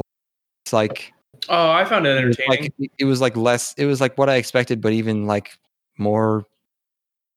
Oh no, I like the lady that he brings along for the black lady he brings along for the ride. Like I like him. They could have done more with her. Like, yeah, she's the hapless, like confused civilian, but like, she has a couple moments like where she shoots a rocket launcher and she flies a plane or whatever. But it's like, other than that, you're like, did you like 1996 Mission Impossible? I had fun trying to figure it out while very in a not coherent state of mind. What MI2 is oh well, obviously, yeah, we've seen Mission Impossible 2. Everyone in Commando wants to fuck that black lady, and it's so weird. It's like it was written by her. Wait, by her actress or something. That hold the fucking. Oh, the child is Alyssa Milano. Is that Jeff Loeb wrote that? Hold on. No, I don't know. Oh, and all the entire soundtrack is steel drums. Yeah. Weird. Yeah, I had no idea. I expected like military, like like marching drum music because it's Arnie and he's fucking firing the gun. You're on vacation, baby. It's nothing but steel drums, and it's like steel drums and synth, and it's insane. It's like every 30 seconds, like with in steel drum. Fucking. I also watched Commando in the last 2 months. I liked it a whole lot more than you did, but I liked it, but it was it. I think it got overhyped for me. Like it just wasn't. Yeah, it's not like a Last Action Hero. Yeah. I mean, I watched Die Hard recently, which you were not very big on, and I loved Die Hard so goddamn much. Yeah, I'm in the vast minority there.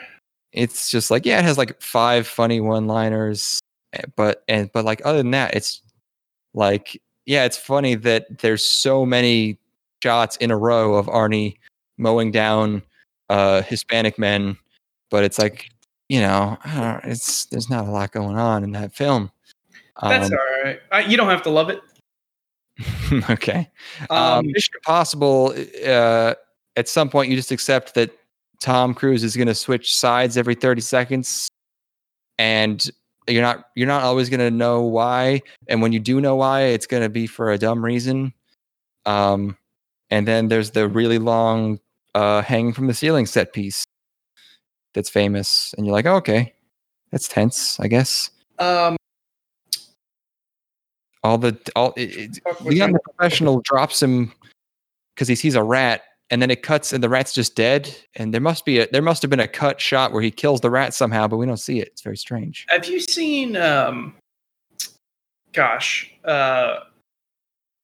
Police Story films? Jackie Chan. I watched. No, is Hard Boiled in that? No, Hard Boiled is Hard Boiled. Hard Boiled is John Woo. Right. Okay. Police Story is not John Woo.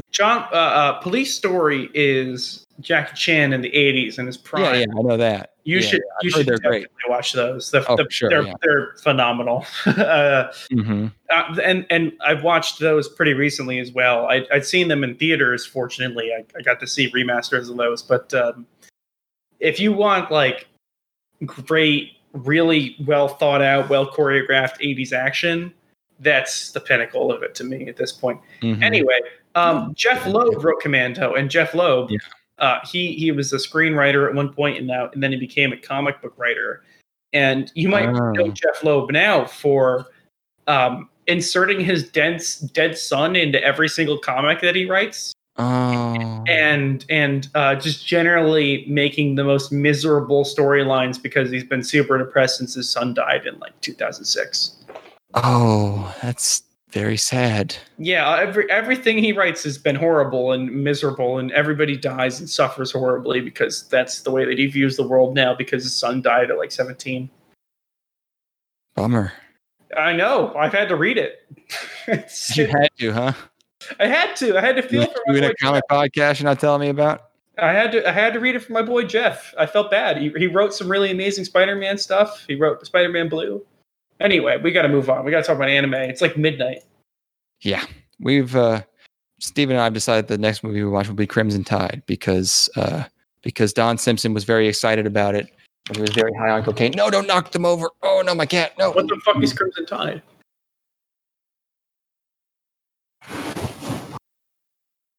Kill you. I don't know what Crimson Tide is. It's a movie. It stars Denzel Washington. Oh, it's directed by Tony Scott. Rip, pour one out. Speaking of people. It's about a submarine. And it's just one of those like Jerry Bruckheimer, Don Simpson movies from the 90s where it's probably just insanely fucking fun. It's Gene Hackman and Denzel Washington. And there's an interview where Don Simpson and Jerry Bruckheimer are on Charlie Rose, and they're both fucking super into this movie, and they love it so much. And Don Simpson was probably super high on cocaine, and so I want to see that because Days of Thunder was really good. I want to watch it so bad. Nobody will watch it with me. Days of Thunder is dudes being dudes and racing cars, and it's fucking great. When are we going to start our cocaine period? I am way ahead of you on that one. Well, I've chosen a slightly more long-lasting stimulant that's less with less baby laxative and dog dewormer than cocaine, American cocaine. But I'm on that. I'm on that stim game. How is that stim game going? I was worried about you. You said you're having a hard time. She doesn't usually go on the computer with the figures up there. Fuck. No. I'm gonna have to buy a fucking display case. What were you asking me? Oh yeah, the speed is great. No, but you said you were taking a whole bunch of speed. Are you still good? No. I'm not like. No. I skip days. It's fine. That's just like how I am. Like, hey man, if I'm only buying one bottle of Wild Turkey a week, I'm not an alcoholic. Wow. Okay. That's a lot. No, I'm not consuming that much. But yeah, no, I just you had mentioned that you were on a whole bunch of speed. Yeah, no, I had a period of a few weeks, maybe. Look, once our stinky linkies fucking moon. No, linkies are what bought me all these drugs in the first place. I can't. No, once they skyrocket, and we're able to buy our bunker in the middle of fucking nowhere, that's when we really get to the hard cocaine use. We're buying a bunker together? Okay. I mean, I'm fine. I'm cool with that. You want to buy a bunker? Yeah, man. A nuke silo. Okay. Look, let's break. Those are like $100,000. I mean, they're full of garbage, and like you can barely get access to them. But you can get a nuclear silo for. Let's break it down. So our stinky linkies, let's say they skyrocket. Let's say stinky linkies. Not that this will ever happen in a million years, but let's have some fun. They go to $20,000 a piece. Yeah. First of all, I have 750 roughly. I got about 150. Where do we buy land in Japan? Where do you want to have land in Japan? Because I think we need it. It'd be tough. It's not tough. Well, but you wouldn't be ashamed. I would not want to be a citizen without like being fluent. Really? You don't have to be a citizen. You can buy. I wouldn't want to own land without being a citizen. It's like you'd be a land mogul. You'd be the Japanese cowboy, but reverse. Okay, so cowboy Japanese guy. You're gonna funnel money through me so I can buy the land. Where do you want to buy land? I don't have to hide it. I would feel bad. Why? Because I'm just like going there. I don't know. I felt bad vacationing there. No, they like you. They didn't like me. We went into a restaurant soaking wet and left immediately. You did. I went into a bar soaking wet. I would have stayed soaking wet and then not been able to order. Like, oh yeah, that's way better than what I did. I went to a my bar. I losses. paid my $25 cover. That's at a different place. You're talking about a different location. This is a totally different. God. My cat is just trying to tear my keyboard away from me. Okay, so Sapporo. Okay, this is roughly 15 million. So yeah, I mean, you can basically get any plot. Something close enough to Tokyo that you could get there in a reasonable, within half an hour on train. So. Okay, so you want like so within 100 miles, if you're taking the high speed. So you can get. I want to be that close to Tokyo. You cut out. What did you say? You want to? You do? That close to Tokyo. But you're not that close. I mean, they have high speed. You're going 250 miles an hour, so you can be pretty remote. Look, we're gonna have to before we make any sort of purchasing decisions. We'll have to make a trip there, and really figure it out, because we do need to go to Okinawa. We need to see what their beaches are like, because I'm going to assume Japanese beaches are actually shit, but I don't know yet. Yeah, because we haven't been able to find one, which makes me think that they're not really. They're not real. They're just like, what? I can't. There's sand everywhere. They're all just too artistic to enjoy the beach. Which I understand, of course. But like, there's not one on so there was on the northern part of the main island, there was a bunch of beaches, but then it's like cold. Like if you go south enough. Yeah, I mean, you're not gonna. But then if you're in Okinawa, you're a good distance from everything you'd actually want to go to. Yeah, I mean, Okinawa, where do you want to go besides Okinawa? It's paradise. I quite like Nikko. Oh yeah, the towns around Nikko were real nice. Where was Then again, everywhere's kind of like that.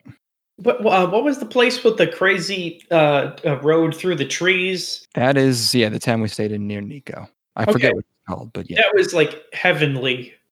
It was very nice. That would probably be. I feel like we didn't see another. We were there for like 2 or 3 days. We didn't see a single other person. It was kind of weird. It was an incredibly modest area. We could probably get land there for $200,000. That'd be chump change. Yeah. Oh my god. When we're Linky Rich. This fucking cat is out of control right now. Look, would you be comfortable? Look, so we're buying land in Nikko. Where, unless you have somewhere else you'd rather buy land? Imaichi, that's where we stayed. Imaichi. Go to Imaichi. Highly recommended.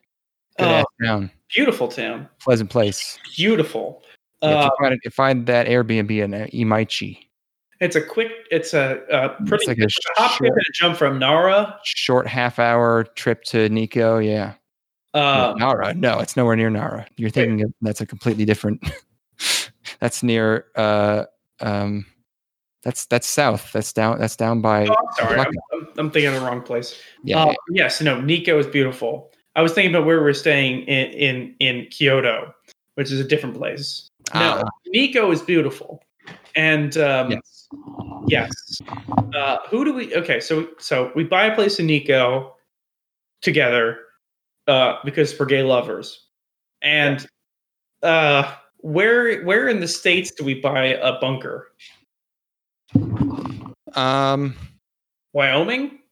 I always say talking about Wyoming. I mean, there's if you're gonna get a bunker in Wyoming, it's gonna be in a very flat, boring place. I've been looking at plots. I've been daydreaming about plots of land in like Alaska. Upstate, like really rural New England, upstate New York, Massachusetts. Not Massachusetts. I just don't think I can live in New England, if I'm being honest. What was that? I can't live in New England. It's too Catholic.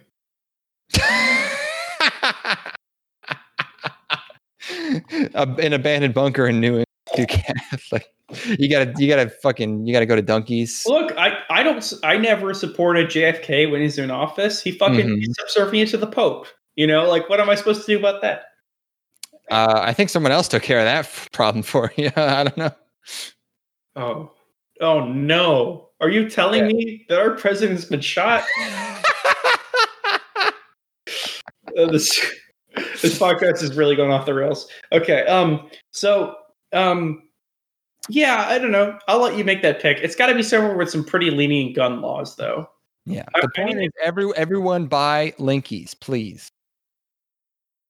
So that we can have a better podcast. We can buy better audio equipment. Yeah, we can be in the same place.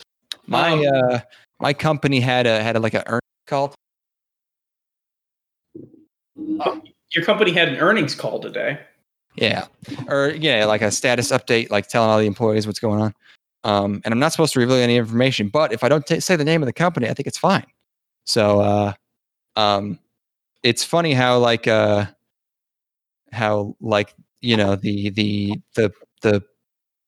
spin guys, the ones giving the presentation, can always make the company sound like it's doing amazing. Because like this one in particular, he was like, yeah, so profits are down 50%, but it's compared to that's actually really it's like an hour-long presentation about how amazing the company is doing compared to everyone else, and we're the only ones who are doing okay. And even though our profits are 50% of last year, it's and also no one is getting a raise like they normally. It's a raise. It was very funny. You didn't have a job, compared to zero, it is a raise of many thousands of dollars. Where are we going from this? Place with very lenient gun laws is the only thing that matters to me, because when I'm unbelievably wealthy off my linkies, my goal is I want to attain the longest sniper shot in human history. The longest kill, you mean? Yeah. So Declan, I'm sorry, bro. 3,000 meters. That's going to be the end of the road for you, but you will go out in glorious fashion. I have to. Well, I have to stay real close to you. Then I'm safe. No, it's true. If you don't go beyond 3,000 meters, you're good. Mm-hmm. But if you fucking step outside my sight, motherfucker, I'm bringing up the strap. We gotta talk about anything. That's fair. I understand. I understand the drive. I have attachment issues. Oh god, I just have too much fun. I have too much fun talking. That's why that's why that podcast, man. Too much fun talking. Let's talk about Deca-Dence. Do we have to? It's an original by Nut. I love every time I relish every time I get to say Studio Nut, because I know it'll make you laugh. Wait, did Nut do that Fooly Cooly? What did Nut do? that was Studio Production IG. Okay, what did Nut do last? They've done Shoujo Senki? No, what the fuck was the name of the Yojo Senki? And did they do Banana Fish? Which one was Yojo Senki, if you don't mind? That's the little girl who's in like World War I. Oh, okay. She's like a lady. She's a Japanese businessman reincarnated as a small girl who is a military genius. That's right. Okay. It's a good show. Okay. They did Yojo Senki. Oh, they did do Fooly Cooly Alternative. Damn, you're right. Okay. Holy shit. Because I remember Nut coming up during that Fooly Cooly episode. Okay. Yeah. And then this. And I thought we made jokes about Nut. Sometimes I don't forget things. Yeah, this is it's the director of Death Parade, which everyone kind of likes and I really don't. And also Mob Psycho 100, which is very good. And then you realize, it's CG. But then it's not. Sometimes it is. The first scene there is very rushed. It's someone's exploring this surface, and his daughter's there, and then there's monsters, and then there's some very fast classroom exposition. When the teacher's explaining stuff. But of course, it's I'll never, for the rest of my life, I'll never see a scene where a teacher is explaining something without thinking of Lucy.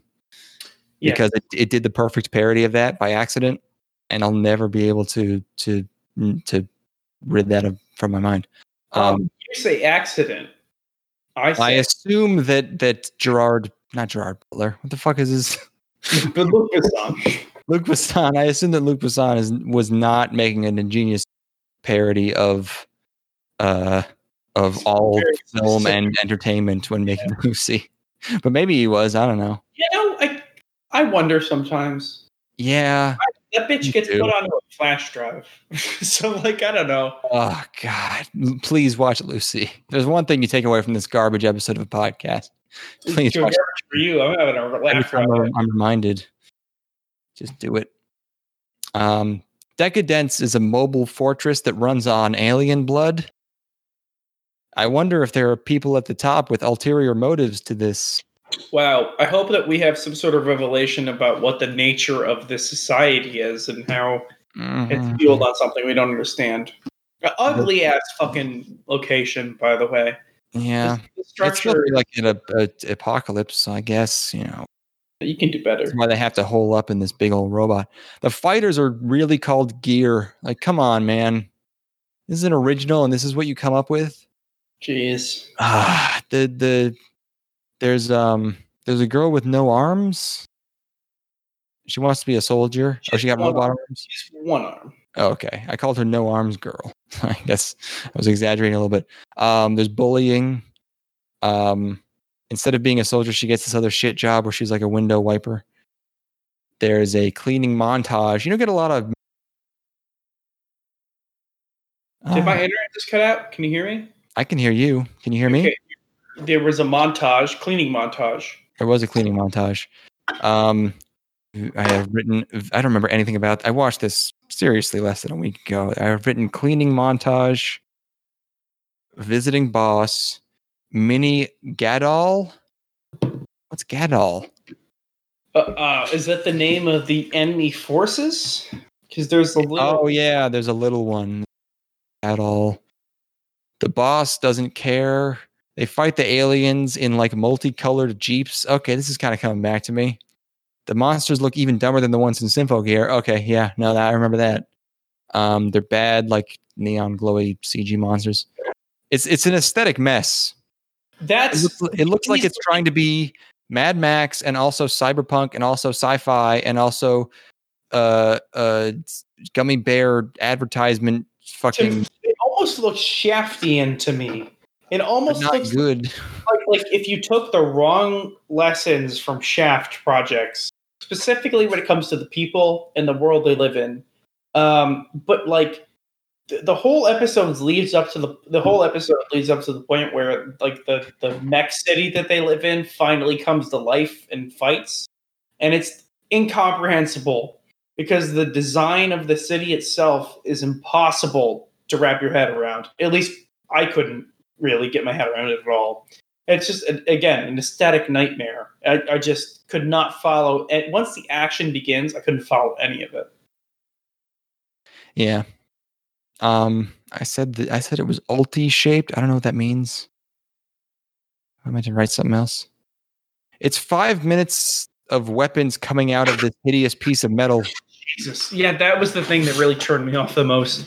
Because it's like, okay, you've got a main character. She has to go through a shit job before she's able to do the thing she actually wants to do, inevitably. But that sequence in particular was the thing that really, I was just like, oh my God, can we fucking get this over with? Where it's just like unfurling metal, that the cannon fucking powers up or whatever. It's like the scene where he has all the weapons from Iron Giant, but not good because it keeps going and there's no emotional weight behind it. It's like, wow, this big thing we live on is stacked up, huh? Whatever, we got to keep moving. I haven't changed the fucking image since got to high school. God damn it. Yeah, show. Whatever. Here's some of that. I'm absolutely fucked. I'm a fucking third of a bottle of Evan Williams deep. We got to move a little faster than this. Just today? Yeah. Oh my God. Since we started. Wow, I thought I had a problem. I'm a ticking time bomb.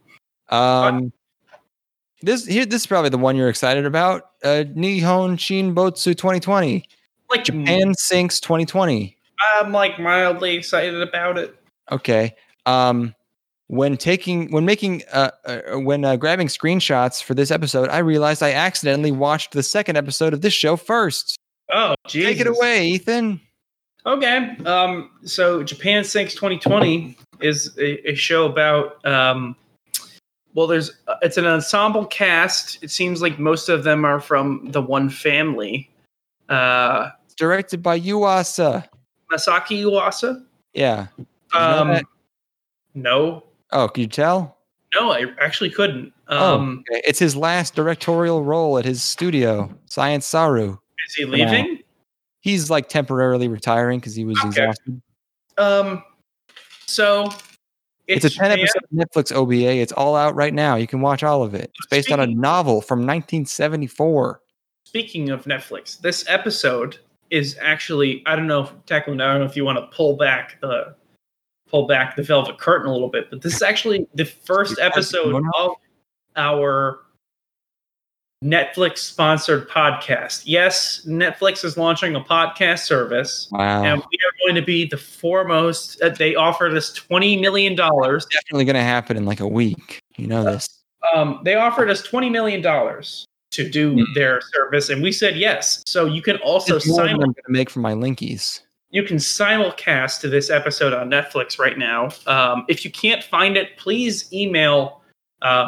I know that people have been having issues with this because it's a new service and they're still ironing out some of the kinks. But email Netflix support and ask them to help you find our podcast on their service. That's a really good way of making sure that they know that people are listening to us. For sure. Yeah. Anyway, Tokyo sinks 2020. There is an earthquake in Tokyo, or Japan sinks 2020. There's an earthquake in Tokyo. I know this because I watched the second episode. So there's an earthquake. You get multiple perspectives on it. One of the perspectives is a person working on the stadium for the 2020 Olympics, because remember when the 2020 Olympics were supposed to happen? How was going to happen? I guess someone worked on it. That's still realistic. One of them is on a plane. She's like a bigger lady. There's the daughter is in school at a club. She's doing like some sort of track event. And there's the little boy. He's at home playing a VR game. Anyway, you get multiple perspectives on this insane earthquake that takes place, which I have to say, the earthquake itself, when it's occurring, pretty compelling. I know that there's a horror, like a whole history of earthquake and disaster genre of like visual media that I've never consumed. I've never seen Towering Inferno. Tokyo 8.0. I've never seen that shit. But I have to say, it made me start thinking about them earthquakes. And I was shook. It's I think it's a little ugly. I think the characters are maybe a little too westernized, not from the perspective of not making them look Japanese, but instead like they wanted to go the complete opposite direction of making them look like anime characters. There's no element of moe to them at all. They're very soft. They don't have traditional anime features, and sometimes they just look very off-putting and kind of off-model. And that being said, I was definitely caught up in like, man, it would suck to be in a fucking earthquake. I don't think there's like a 9.5 that just puts your whole city underwater. It's a 7. It's a 7. What? How is it only a 7? Anyway, they're lying. They're full of shit. First episode's okay. There are a couple things that are a little silly. Like there's a plane that manages to land in a canal. I was wondering how that lady was still alive. She lands in a canal during the middle of an earthquake, which that's some impressive flight there. I mean, earthquakes last like 20 seconds. I mean, how This one lasts for a pretty long time. Oh, is that why it's bad? Okay. Yeah. I feel like, okay. I guess maybe the rating system is not very accurate, like very good at determining damage. Then if you have a 7.0 goes on for a minute, it's a lot different than one that's 5 seconds. There's a period where the mom, because again, it centers around this family, which is a very nuclear family, older sister, younger son. The mom and the dad are consoling a neighbor or some sort of family friend, and they have these smiles on their faces as if everything is going to be okay. But the person they're consoling, dozens of the people that they knew just died in a horrible accident. And it's like, no, it's all going to be okay. Which like makes sense if it's like a tornado or something. But these people just watched their friends die. Like, you need to have a little bit more decorum, I feel. I don't know. What is going on in the second episode? Watching the second episode of this was fucking wild because you always hear these like every once in a while you see like a proponent of skipping the first episode of any series, and you're like fucking whatever. And this is just like I started the show, and it's like you're just thrust into disaster's already happened. There's all these random people like hanging out on this hill together. Right. Like, okay, it's all these strangers who don't know each other. It's like a Lost thing, or maybe we'll get their backstories later, you know? And there's like a famous guy in there, and there's his family. And they are like, you know, trying to be optimistic about it. It's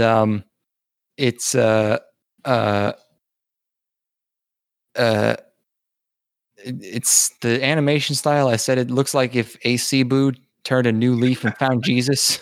It's just like people hanging out and gossiping on this like shrine hill while everything like burns, floods around them. And there's all these colored lights and a lot of like social media talk about people trying to figure out what's going on their phones, which probably was not in the book from 1974. One of the guys here is like a former pop star. Eventually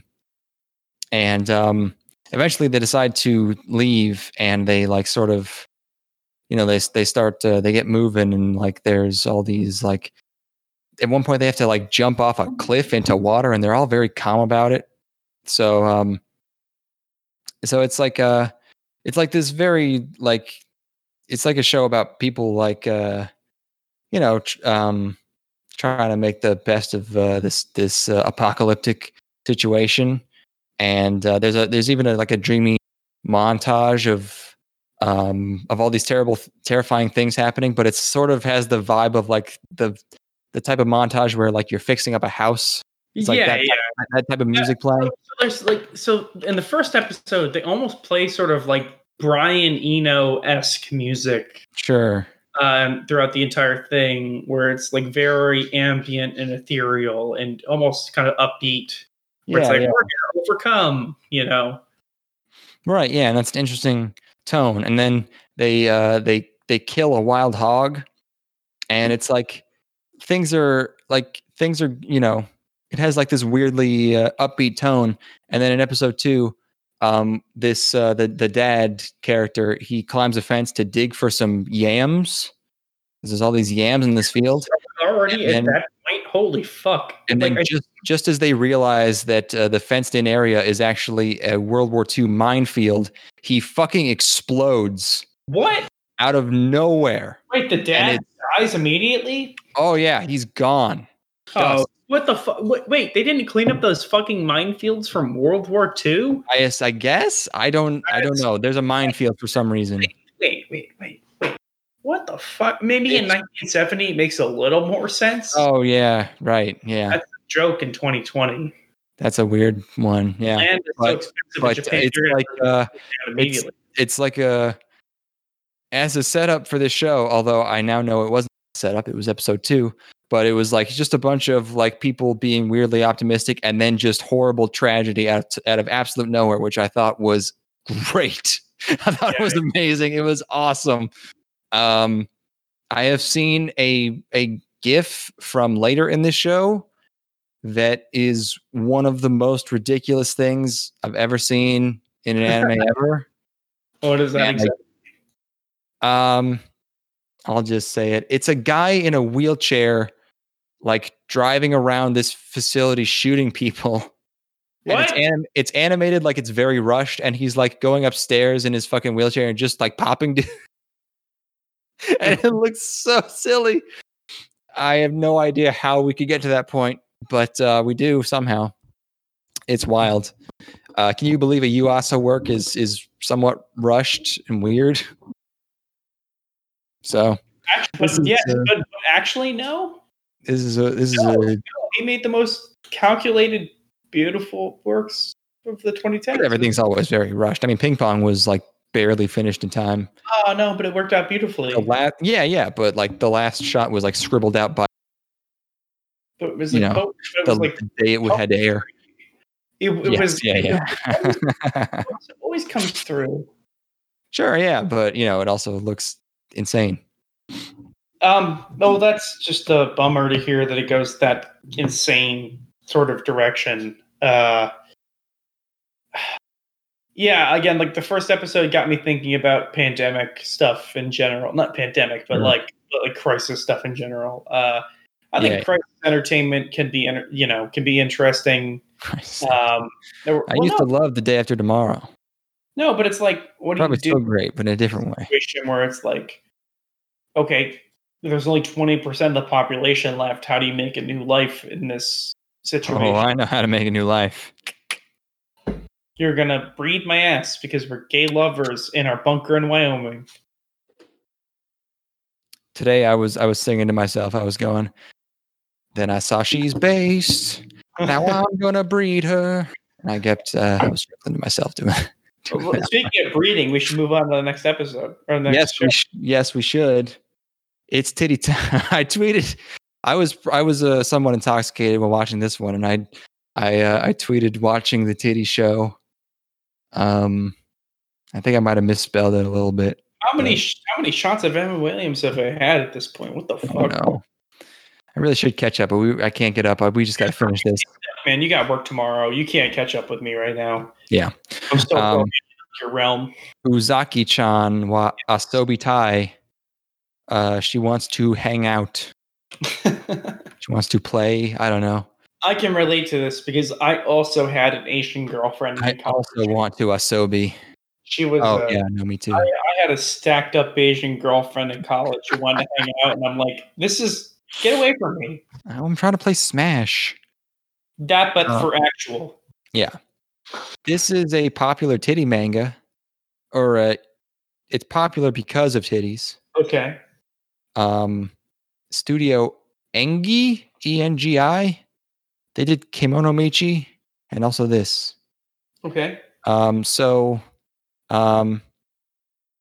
of all, I want to address the controversy. Okay. There's been a lot of talk. Yet weirdly enough, Tumblr refugees have latched onto this one for some reason. I don't know how I have no idea how they do it, but it's so ironic that they chose one of the 1% of age anime girls to get mad about. She's in college. She's literally in college. It's the first show in 3 years where someone's in college. She's incredibly well endowed, and they're very mad. She's mad about. And she doesn't look that much weirder than other anime girls, but people are acting like this is some crazy new fucking level of horrific pedophilia. Wait. The girl I saw was like 5'3". Like, this is reasonable. I don't know. I don't know how they choose them. I don't know how they do it. I guess because the manga's pretty popular, right? We both know a girl who's like 5'2" and stacked out of her mind. And like this is Japanese short, so she's probably like 4'8". Oh, you know, that's relative. That's a relative height. Yeah. I mean, she's not literally. She doesn't look that much like. If you watch anime, she doesn't look like a child. Yeah. I mean, I'm not gonna say, if she did look like a child, I still wouldn't care. But she doesn't. No. Okay. No, you gotta pick your battles at least. Yeah, it's very strange. You can come to me with some other stuff and be like, "This is gross," and I'm like, "Yeah, I guess." I'm not going to defend this, but whatever, man. Yeah. In this case, like, you're just clearly wrong. It's it's like short stacks before. I mean, the term is short stack. Right. I was going to say, like, I'm going to talk about how awesome it was. It's a show about having a short stack college chef. Estia, like a lot of gals.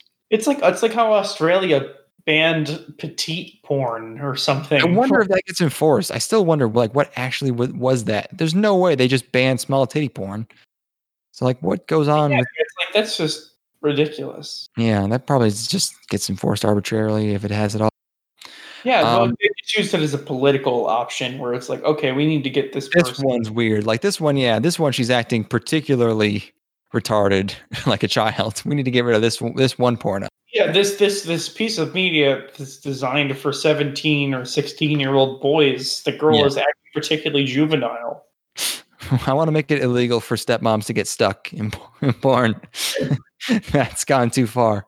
I actually want to make it illegal for stepmoms not to get stuck in porn. Yeah. They have to be immobilized if you're going to put them in the porno. So yeah, this show is basically what if Takagi had milk tanks. You get the formula. I wonder if she calls him senpai. She does. It's just a series of gimmicks where this stacked up little girl she's doing things that make her boobs bounce around. Mm-hmm. Yes, because they're very large. I hope I didn't hurt my cat grabbing her by the neck off my computer tab. Hear her wheezing from the room. No.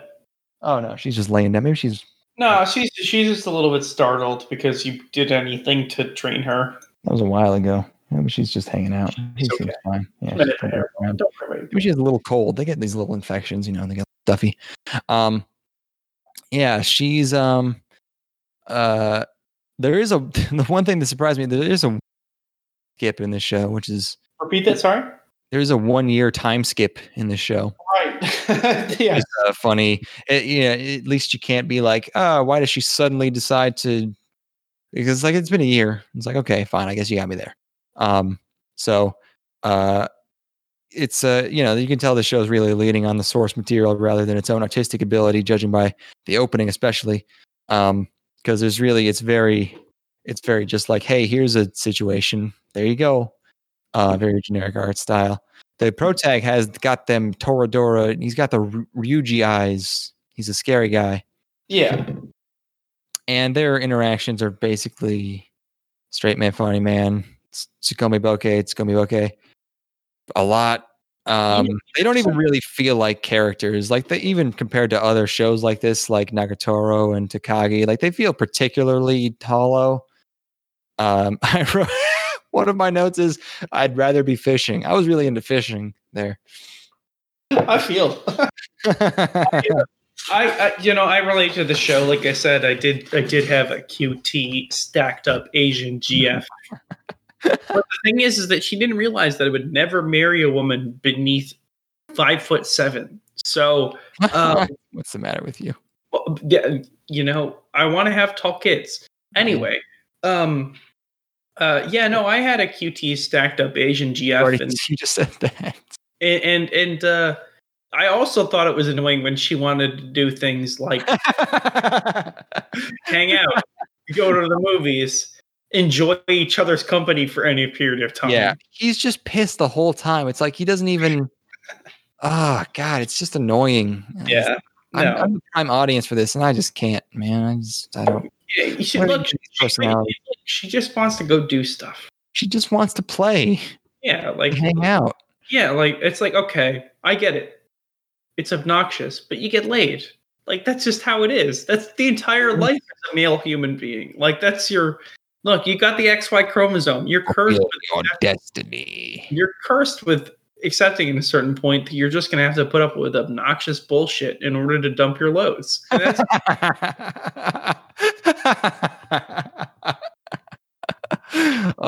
the words of a man who's been broken. Is this Ethan or is this Evan talking? Who can say? Who's Evan? Evan Williams. Oh, right. Yeah. Speaking of shows with a well-worn formula, how about Kanojo? Oh, there's a good face for you. How about Kanojo Okarishimasu? Rent a Girlfriend. Yay. Oh, shit. This is the new one of these. The new one of those. Nisekoi, Bokuben. She's on the computer again. Oh, she knew it was coming.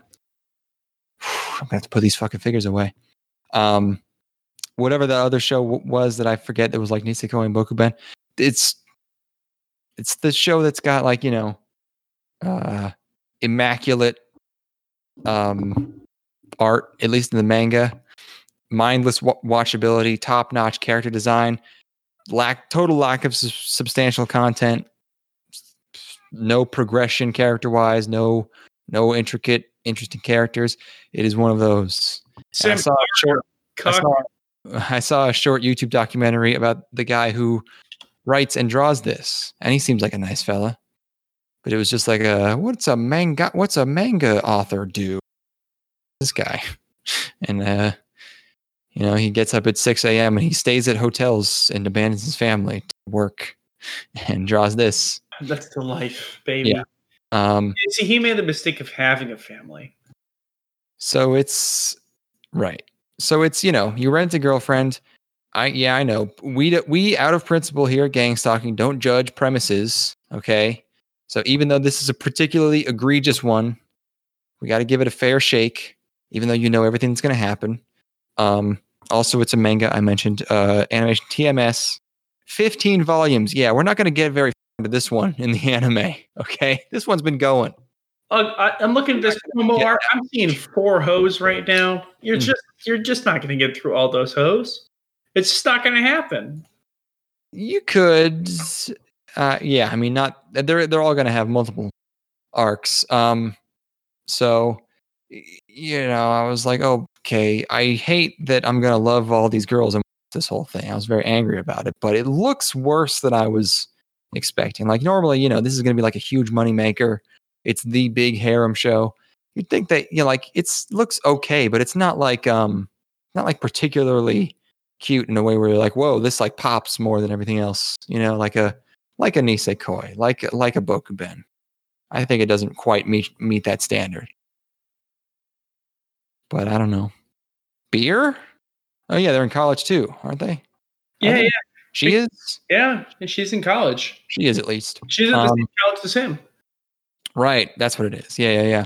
And yeah, at the beginning here, he breaks up with his girlfriend. It would have been I thought it would have been better if they had treated his breakup seriously, because that would have had more impact and would make his weird mail order girlfriend decision make more sense. They sort of do at one point, but at first they just sort of treat it as a joke. So I was like, okay, this is like weird. 5,000 an hour is what it will cost you for a Jap GF. Wait, 5,000 yen? Yes, yen. That's still a lot. $50 an hour? Oh my god! Yeah, it's fucking ridiculous. I mean, a date. I've never spent more than $30. An all-day date is like 5 hours minimum, so that's $250. Okay, listen here. Listen here, motherfuckers. About to spit some straight facts on y'all. Okay. Let's hear those facts. Take a deep sip of water as I hear these facts.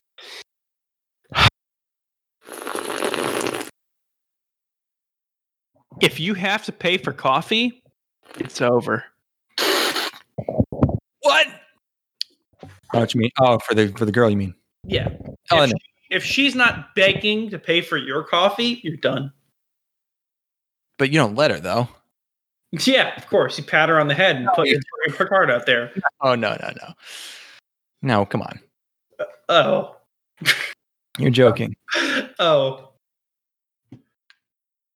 If you're not hitting on the barista that's making your coffee, it's over. Oh, well, sure, that's fine. But if you don't you need to be willing to beat her to a pulp to pay the bill. Like that's non-negotiable. No. You don't even. You don't even have to say any words. It's said in a look. What is said in a look? That I'm paying? She's like, yeah. It's like, no. Let me pay for myself. It's like. You have to get it across in a look. And you don't even look at the waitress, and you just grab the check so fast that you don't even see your own. It's not about being fast. It's about the aura. Sure. And it's also, you have to let the girl know that you could fuck the... How's this working? Yep, that's fine. Back, baby. I'm gonna fucking murder this. Every time I'm not looking, she's just digging into the garbage disposal. I already said that, but it's so gross. Are you there? She's a cute cat, though. No, she's not. She's pretty cute. I was around her. She's good. All right, whatever. Are we recording now? Yes, everything is working now. Oh, she's a cute cat. Now. Yeah, no. Again, this is just some serious sucker shit that I can't abide by. You know, as somebody who lays fucking mad game and fucking bashes serious clam, I just can't abide by any of this shit going on in this anime. Yeah, the paying money. Can't relate. Yeah. But like, if you have to, that's your fucking business, dog. So he gets mad at her, and the soundtrack, again, really weird soundtrack in this show. And they start fighting, and he has grandma problems, and he's lying to his parents because now the girl's there because he had to go to the hospital. I like this bit. I like the bit. Music is distractingly bad, I gotta say. Noticeably so. What do you gotta say? I like the bit where their grandmothers were friends because, you know, Sure. You know how old ladies be. They do be like that in the hospital, in the hospice. Yeah. So, yeah, they're both lying to their families now that they're dating. Because her grandma also in the hospital. There's an under the sheet touching boob gag. So, and then at the end, it turns out they really are classmates. I'm not sure why that matters. It's like treated as this. It's like, whoa, like okay, you're gonna see each other occasionally on campus. I don't know why that's a problem for you. I wonder if his ex is gonna come back into the picture at some point. That would be crazy. Not. There's no way that'll be the case. All I know about people who read this is that mommy is a bitch. Fuck mommy. Yeah, fuck that cunt. Straight up. Straight up. Yes, that's that one. Yep. Hope you like it. This Losers. is like I was expecting like lab grade heroin here.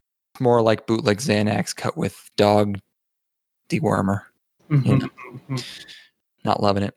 But so look, when we're uber rich, we have to be doing straight up Colombian coke, right?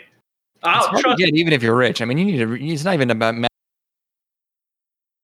you know. I'll trust you to make sure it's pure shit. Okay, yeah, sure, I'll do it. I don't know why, but I'll do it. Yeah, at least once, you know. Yeah. I should. It's never been a better time to do cocaine. I should order a little bit.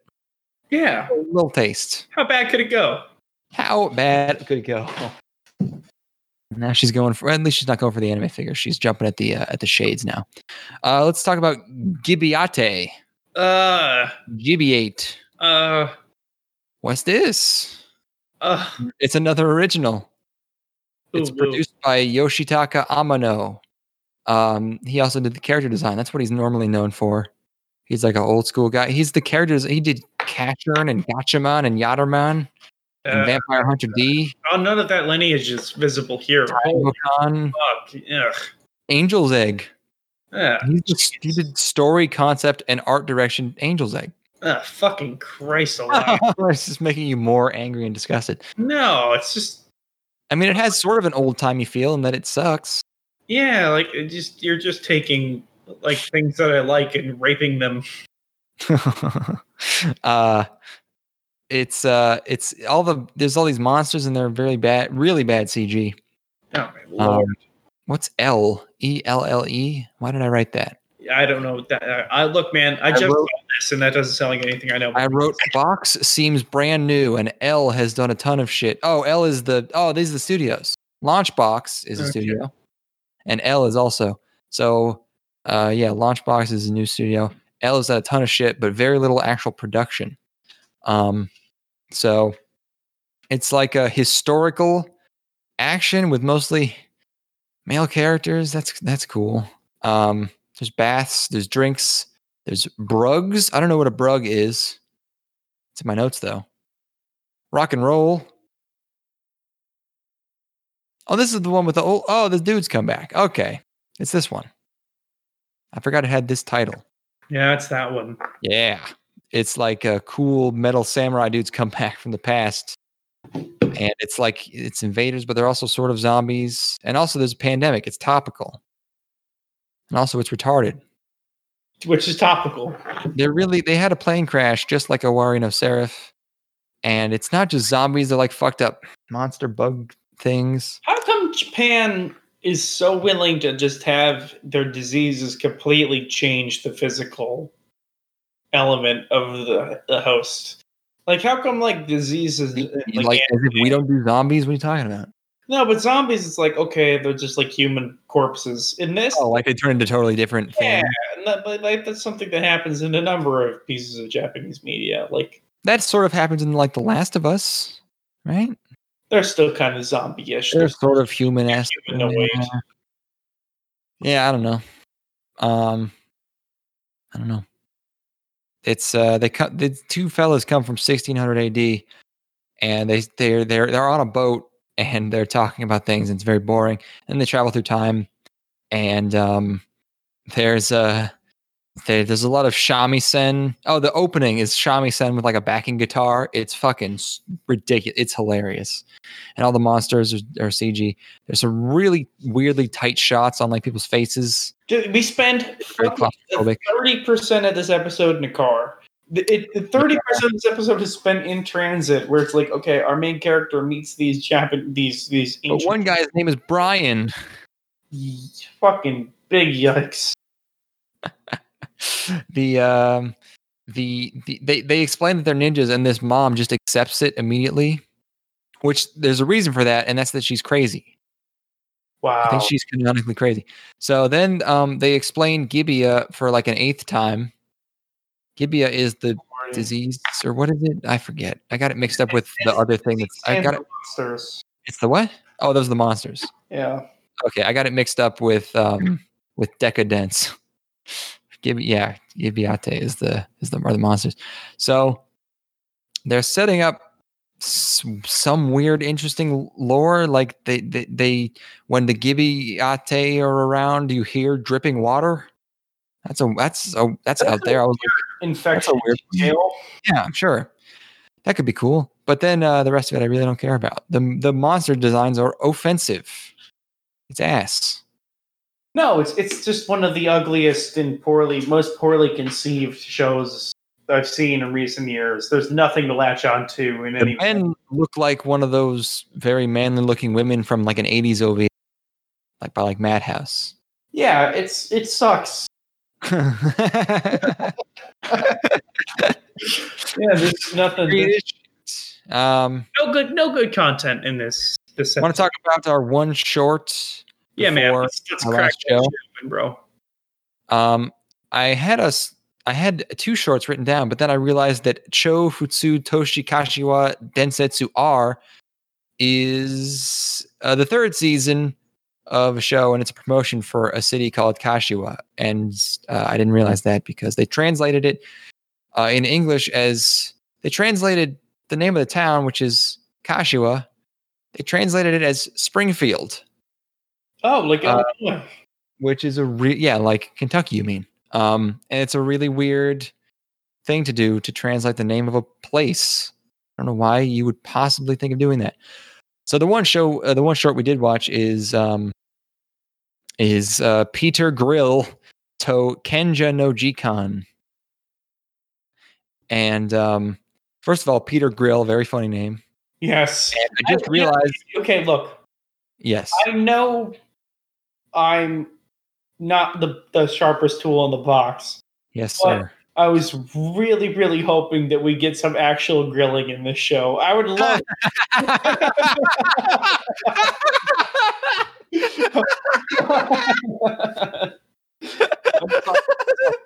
Peter Grill. I was scoping the entire time. I want this show to be straight up 12 minutes of this dude feeding various meats to girls. It's you're not that far off.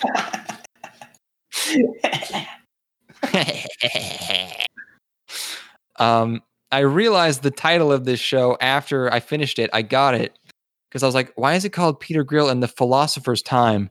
It's a play on the term Kenja Taimu, which is Kenja time, which is sage's time, which is a Japanese term referring to the period after a dude comes when he can think clearly. Very good, very good. Yes, Kenja Taimu.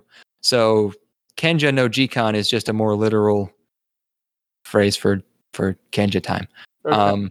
And that's appropriate because the plot is, I thought it was going to be like a fighting show. Oh, this is a manga. It's a horror show, actually. By Wolfsbane, by the way, who are a new studio, I think. Directed by Tatsumi. One name. Okay. it seems like it's going to be like this action show, which is weird for a 12-minute short. And then you realize that the conflict is that Peter Grill already won all the tournaments, and now everyone just wants his jizz. Everyone. Yeah, no, I like that gimmick, actually. Genuinely, I like that gimmick. And he has a pink-tittied orc friend voiced by Kirino, voiced by Ayana Taketatsu. Of course. And she would like some cum also. And they call him Pita-kun.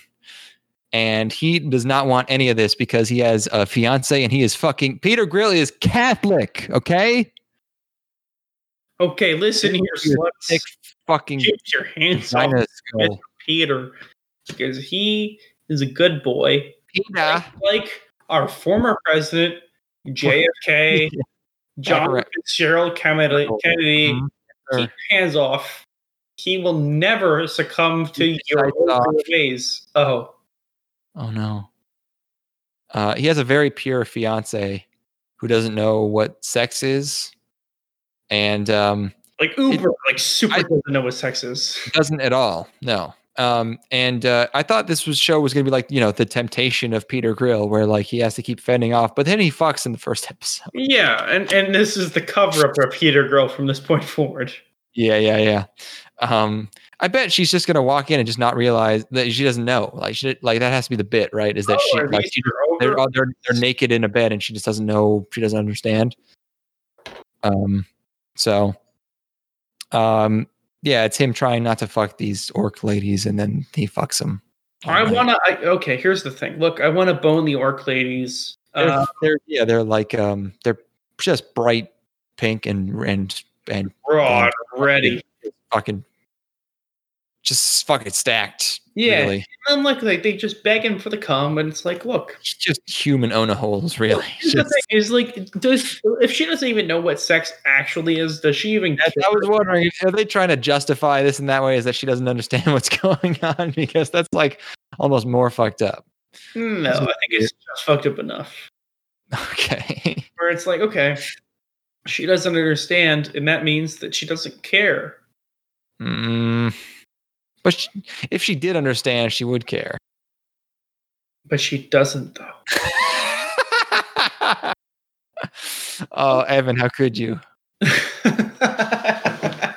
Thank you for recognizing my alter ego. Yeah.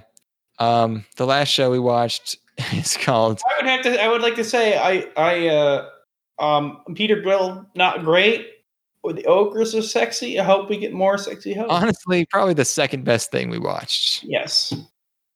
I don't even know what the first one is. It's between a couple of the whatever. Yeah. The last thing we watched is Koito producer EVOL Love. Yeah. EVOL cross love. Yeah, EVOL. It's like evolution, but it's also love backward. Never mind. Genius. Damn. Yeah, we watched this thing. We did watch this. I'm thinking it's a male harem. I noticed that it seems like that because the first YouTube thumbnail that comes up when you search for it is a guy holding a girl's mouth shut from behind. And that's how you know that a woman wrote it. Because I could never hate women enough to write one of these somehow, even though they're always written by ladies. Let me tell you about watching all of the Twilight films in a span of 48 hours in 2020. Yeah, that one. This transitions into straight up ripping off 50 Shades at some point, except even more. But we'll get to that.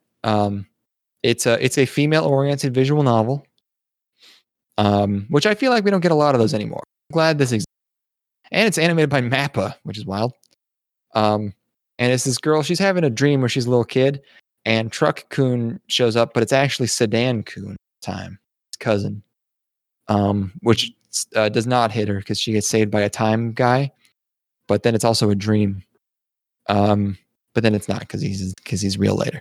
But she sure does look like every protagonist of, which means she's cute, but still, plain moe. Single dad. The opening plays, and we get to look at all these big, strong fellas. And she's like a reporter or something. She basically has the same job as the kid in Weathering with You, where she's like a reporter, but on sort of sleazy, like myth like conspiracy things. She does a ghost hunter show. Yeah, basically. It's like a TV show, right? All the girls in this show, all her friends, all sorts of styles of medium length brown hair, all over the place. And the guys, I know how this sounds, but don't all these dudes look the same? Like at least in regular harems, like the normal ones, they all have different boob sizes and different hair colors. This one, okay. There's always one, there's always one tiny skinny one and one bombshell. This one, two guys they all have the same face. Literally, I'm looking at 4 dudes, same hairstyle, same body type. There's 3 of them that are nearly identical, and one of them is blonde. Yes. Yeah. Yes, I agree. Yeah, one of them is famous that she meets first, and he is blonde and wears sunglasses sometimes. She meets him in a convenience store, and they have a conversation, I guess. When you're famous, you can ask girls questions like, do you like potato chip? And she's like, I love potato. I eat them all the time. Okay, I've gotten away with dumber shit than that before. She calls him a top star, which I called top star before, but usually not by women. Oh, okay. So I think we meet a bunch of boys this episode, but some of them are very brief because some of them are just like floating in the air. So she is walking through town again, almost gets hit like in her dream, but this time by an SUV, and this time is saved by a businessman. This time he's the time stopper, and he's a very serious looking fella, and she runs into him again later. But the middle of this episode is just her investigating this phenomenon where people are getting warped, and there's constant references to evolution. They bring up the Red Queen hypothesis, and as if that wasn't overt enough, at one point she meets this scientist guy who was introduced by him just standing in his office and casually pulling out on the origin of species, like, oh yeah, I'm going to give this a quick glance. Yeah. Again, like, fucking, is that a little on the nose, guys? Come on. So one of the dudes is a scientist, and she talks to him. And he explains that all of these magic men are super evolved, and they're the result of a genetic experiment. I guess girls like listening to hot guys theorize about super evolution at like a 6th grade level for way too long. And then the guy who pushed her into traffic, which is how she got in front of that car in the first place, is a sweatshirt guy, and I think he might be a girl, or be very funny if he became part of the harem and he's like a little 10-year-old boy. And he warps her, and then she ends up at a mysterious businessman's huge, this is where the 50 Shades come in, at his skyscraper, and asks for him. And asking for him is so offensive that the lady at the front desk asks if she wants to die, because it turns out this dude is running like not only a multi-billion-dollar business, but a fucking death cult. And it turns out he is the main love interest. So they took 50 Shades, where, the guy is like a young, hot billionaire who's very cold and standoffish. And they made him like a literal, like a Heaven's Gate, like cult leader, to make him hotter. Because that is how fucked that's what women fantasize about when they can't find 3 dudes on social media wearing Thrasher t-shirts and skinny jeans to pound them into submission every night. Is they think about this happening. Well, a good thing I appreciate that we get a glance into this world, but man, it's wild. Look, again, like I said, there's no reason that this happened, but I did. I watched all 5 of the Twilight films in the period of 48 hours. It's like, 5. Ethan. Yeah, I guess. First of all, why are you even watching past the first one? To which I say, I had to know.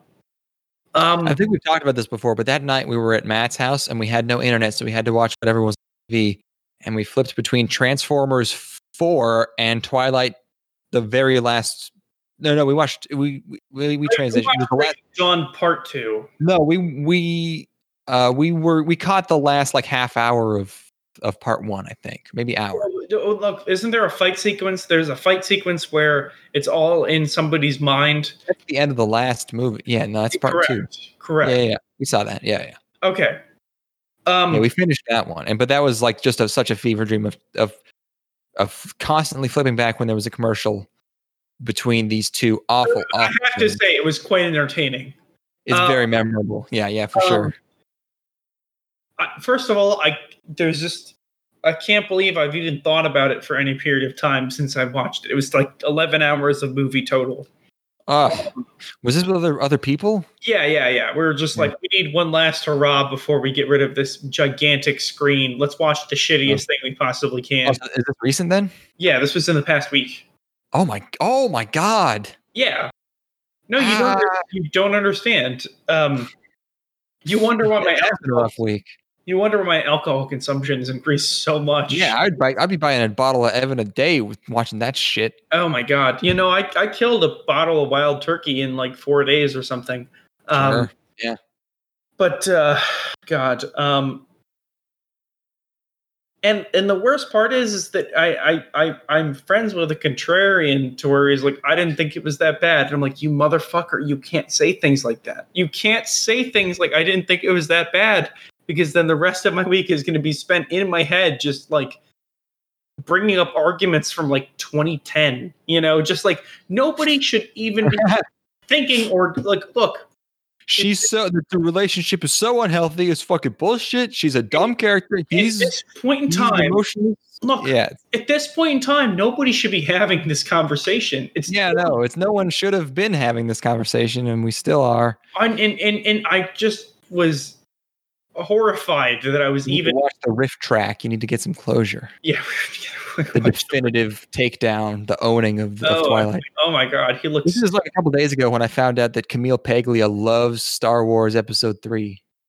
Who's Camille Paglia? She's an intellectual. She's a famous, smart lady. She's been around for decades. She likes Star Wars Episode 3? Yes, she was like. She was allowed to like say things in public until pretty recently because she was a really old school feminist that basically just became Jordan Peterson.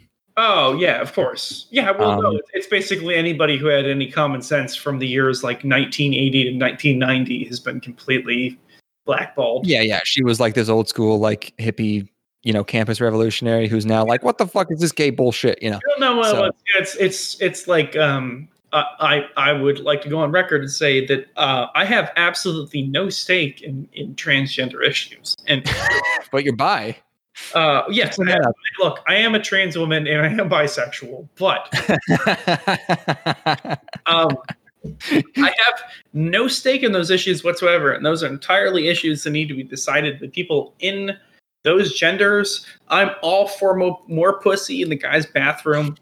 A+.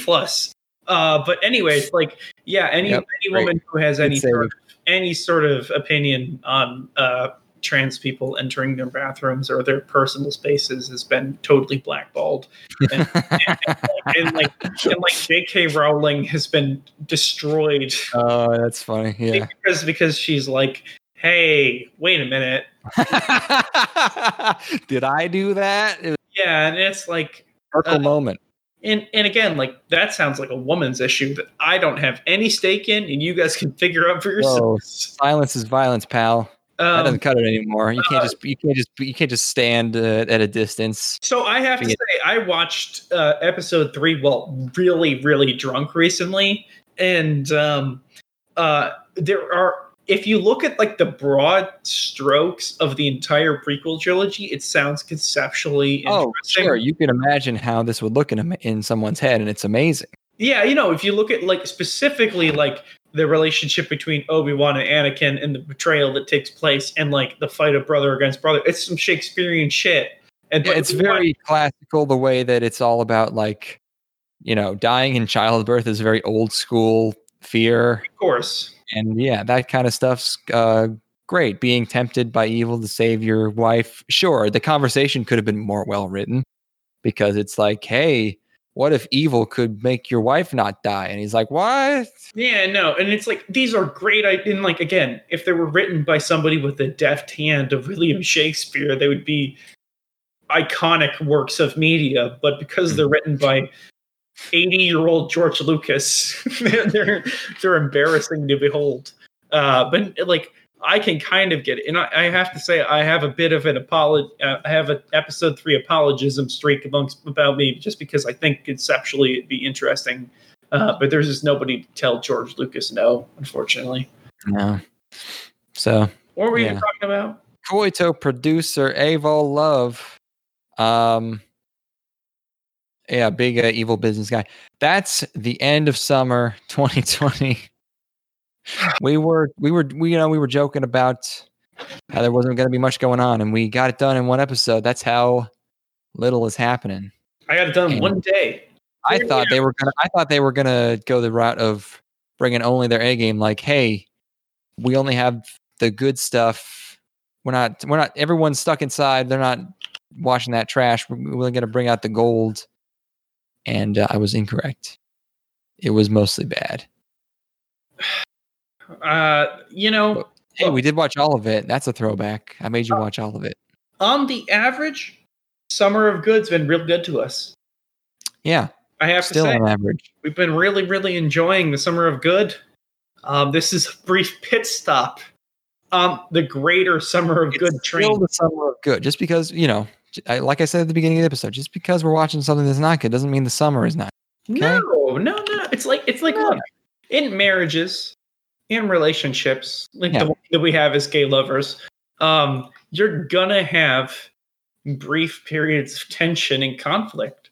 Absolutely. But you come on the other side and realize the reasons that you love each other in the first place. Which is, I have to say, I think the reason I love you so much is your girthy cock. That's what I figured. That's usually what does it for people. Yep. So anyway. Sorry. At least now you know. Now you don't have to watch it all yourself. Now that it's been a month since it's all aired. Any of it. Mm-hmm. So you're welcome. Yes. And we'll be back with the Summer of Good because apparently it's still going. This is a long ass summer, man. I feel like summer since I've been an adult have gone on for a while. Or no, have been short. That's what I was gonna say. This one still in July as of this recording. So that's something.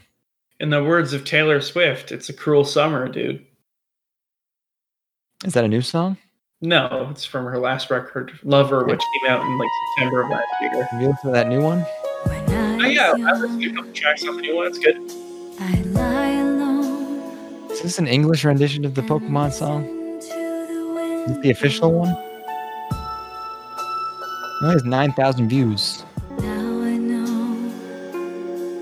'Cause now Are you there? Yeah. just how many dreamers it takes to keep. Well, I don't know what this is, but R.I.P. Herman K.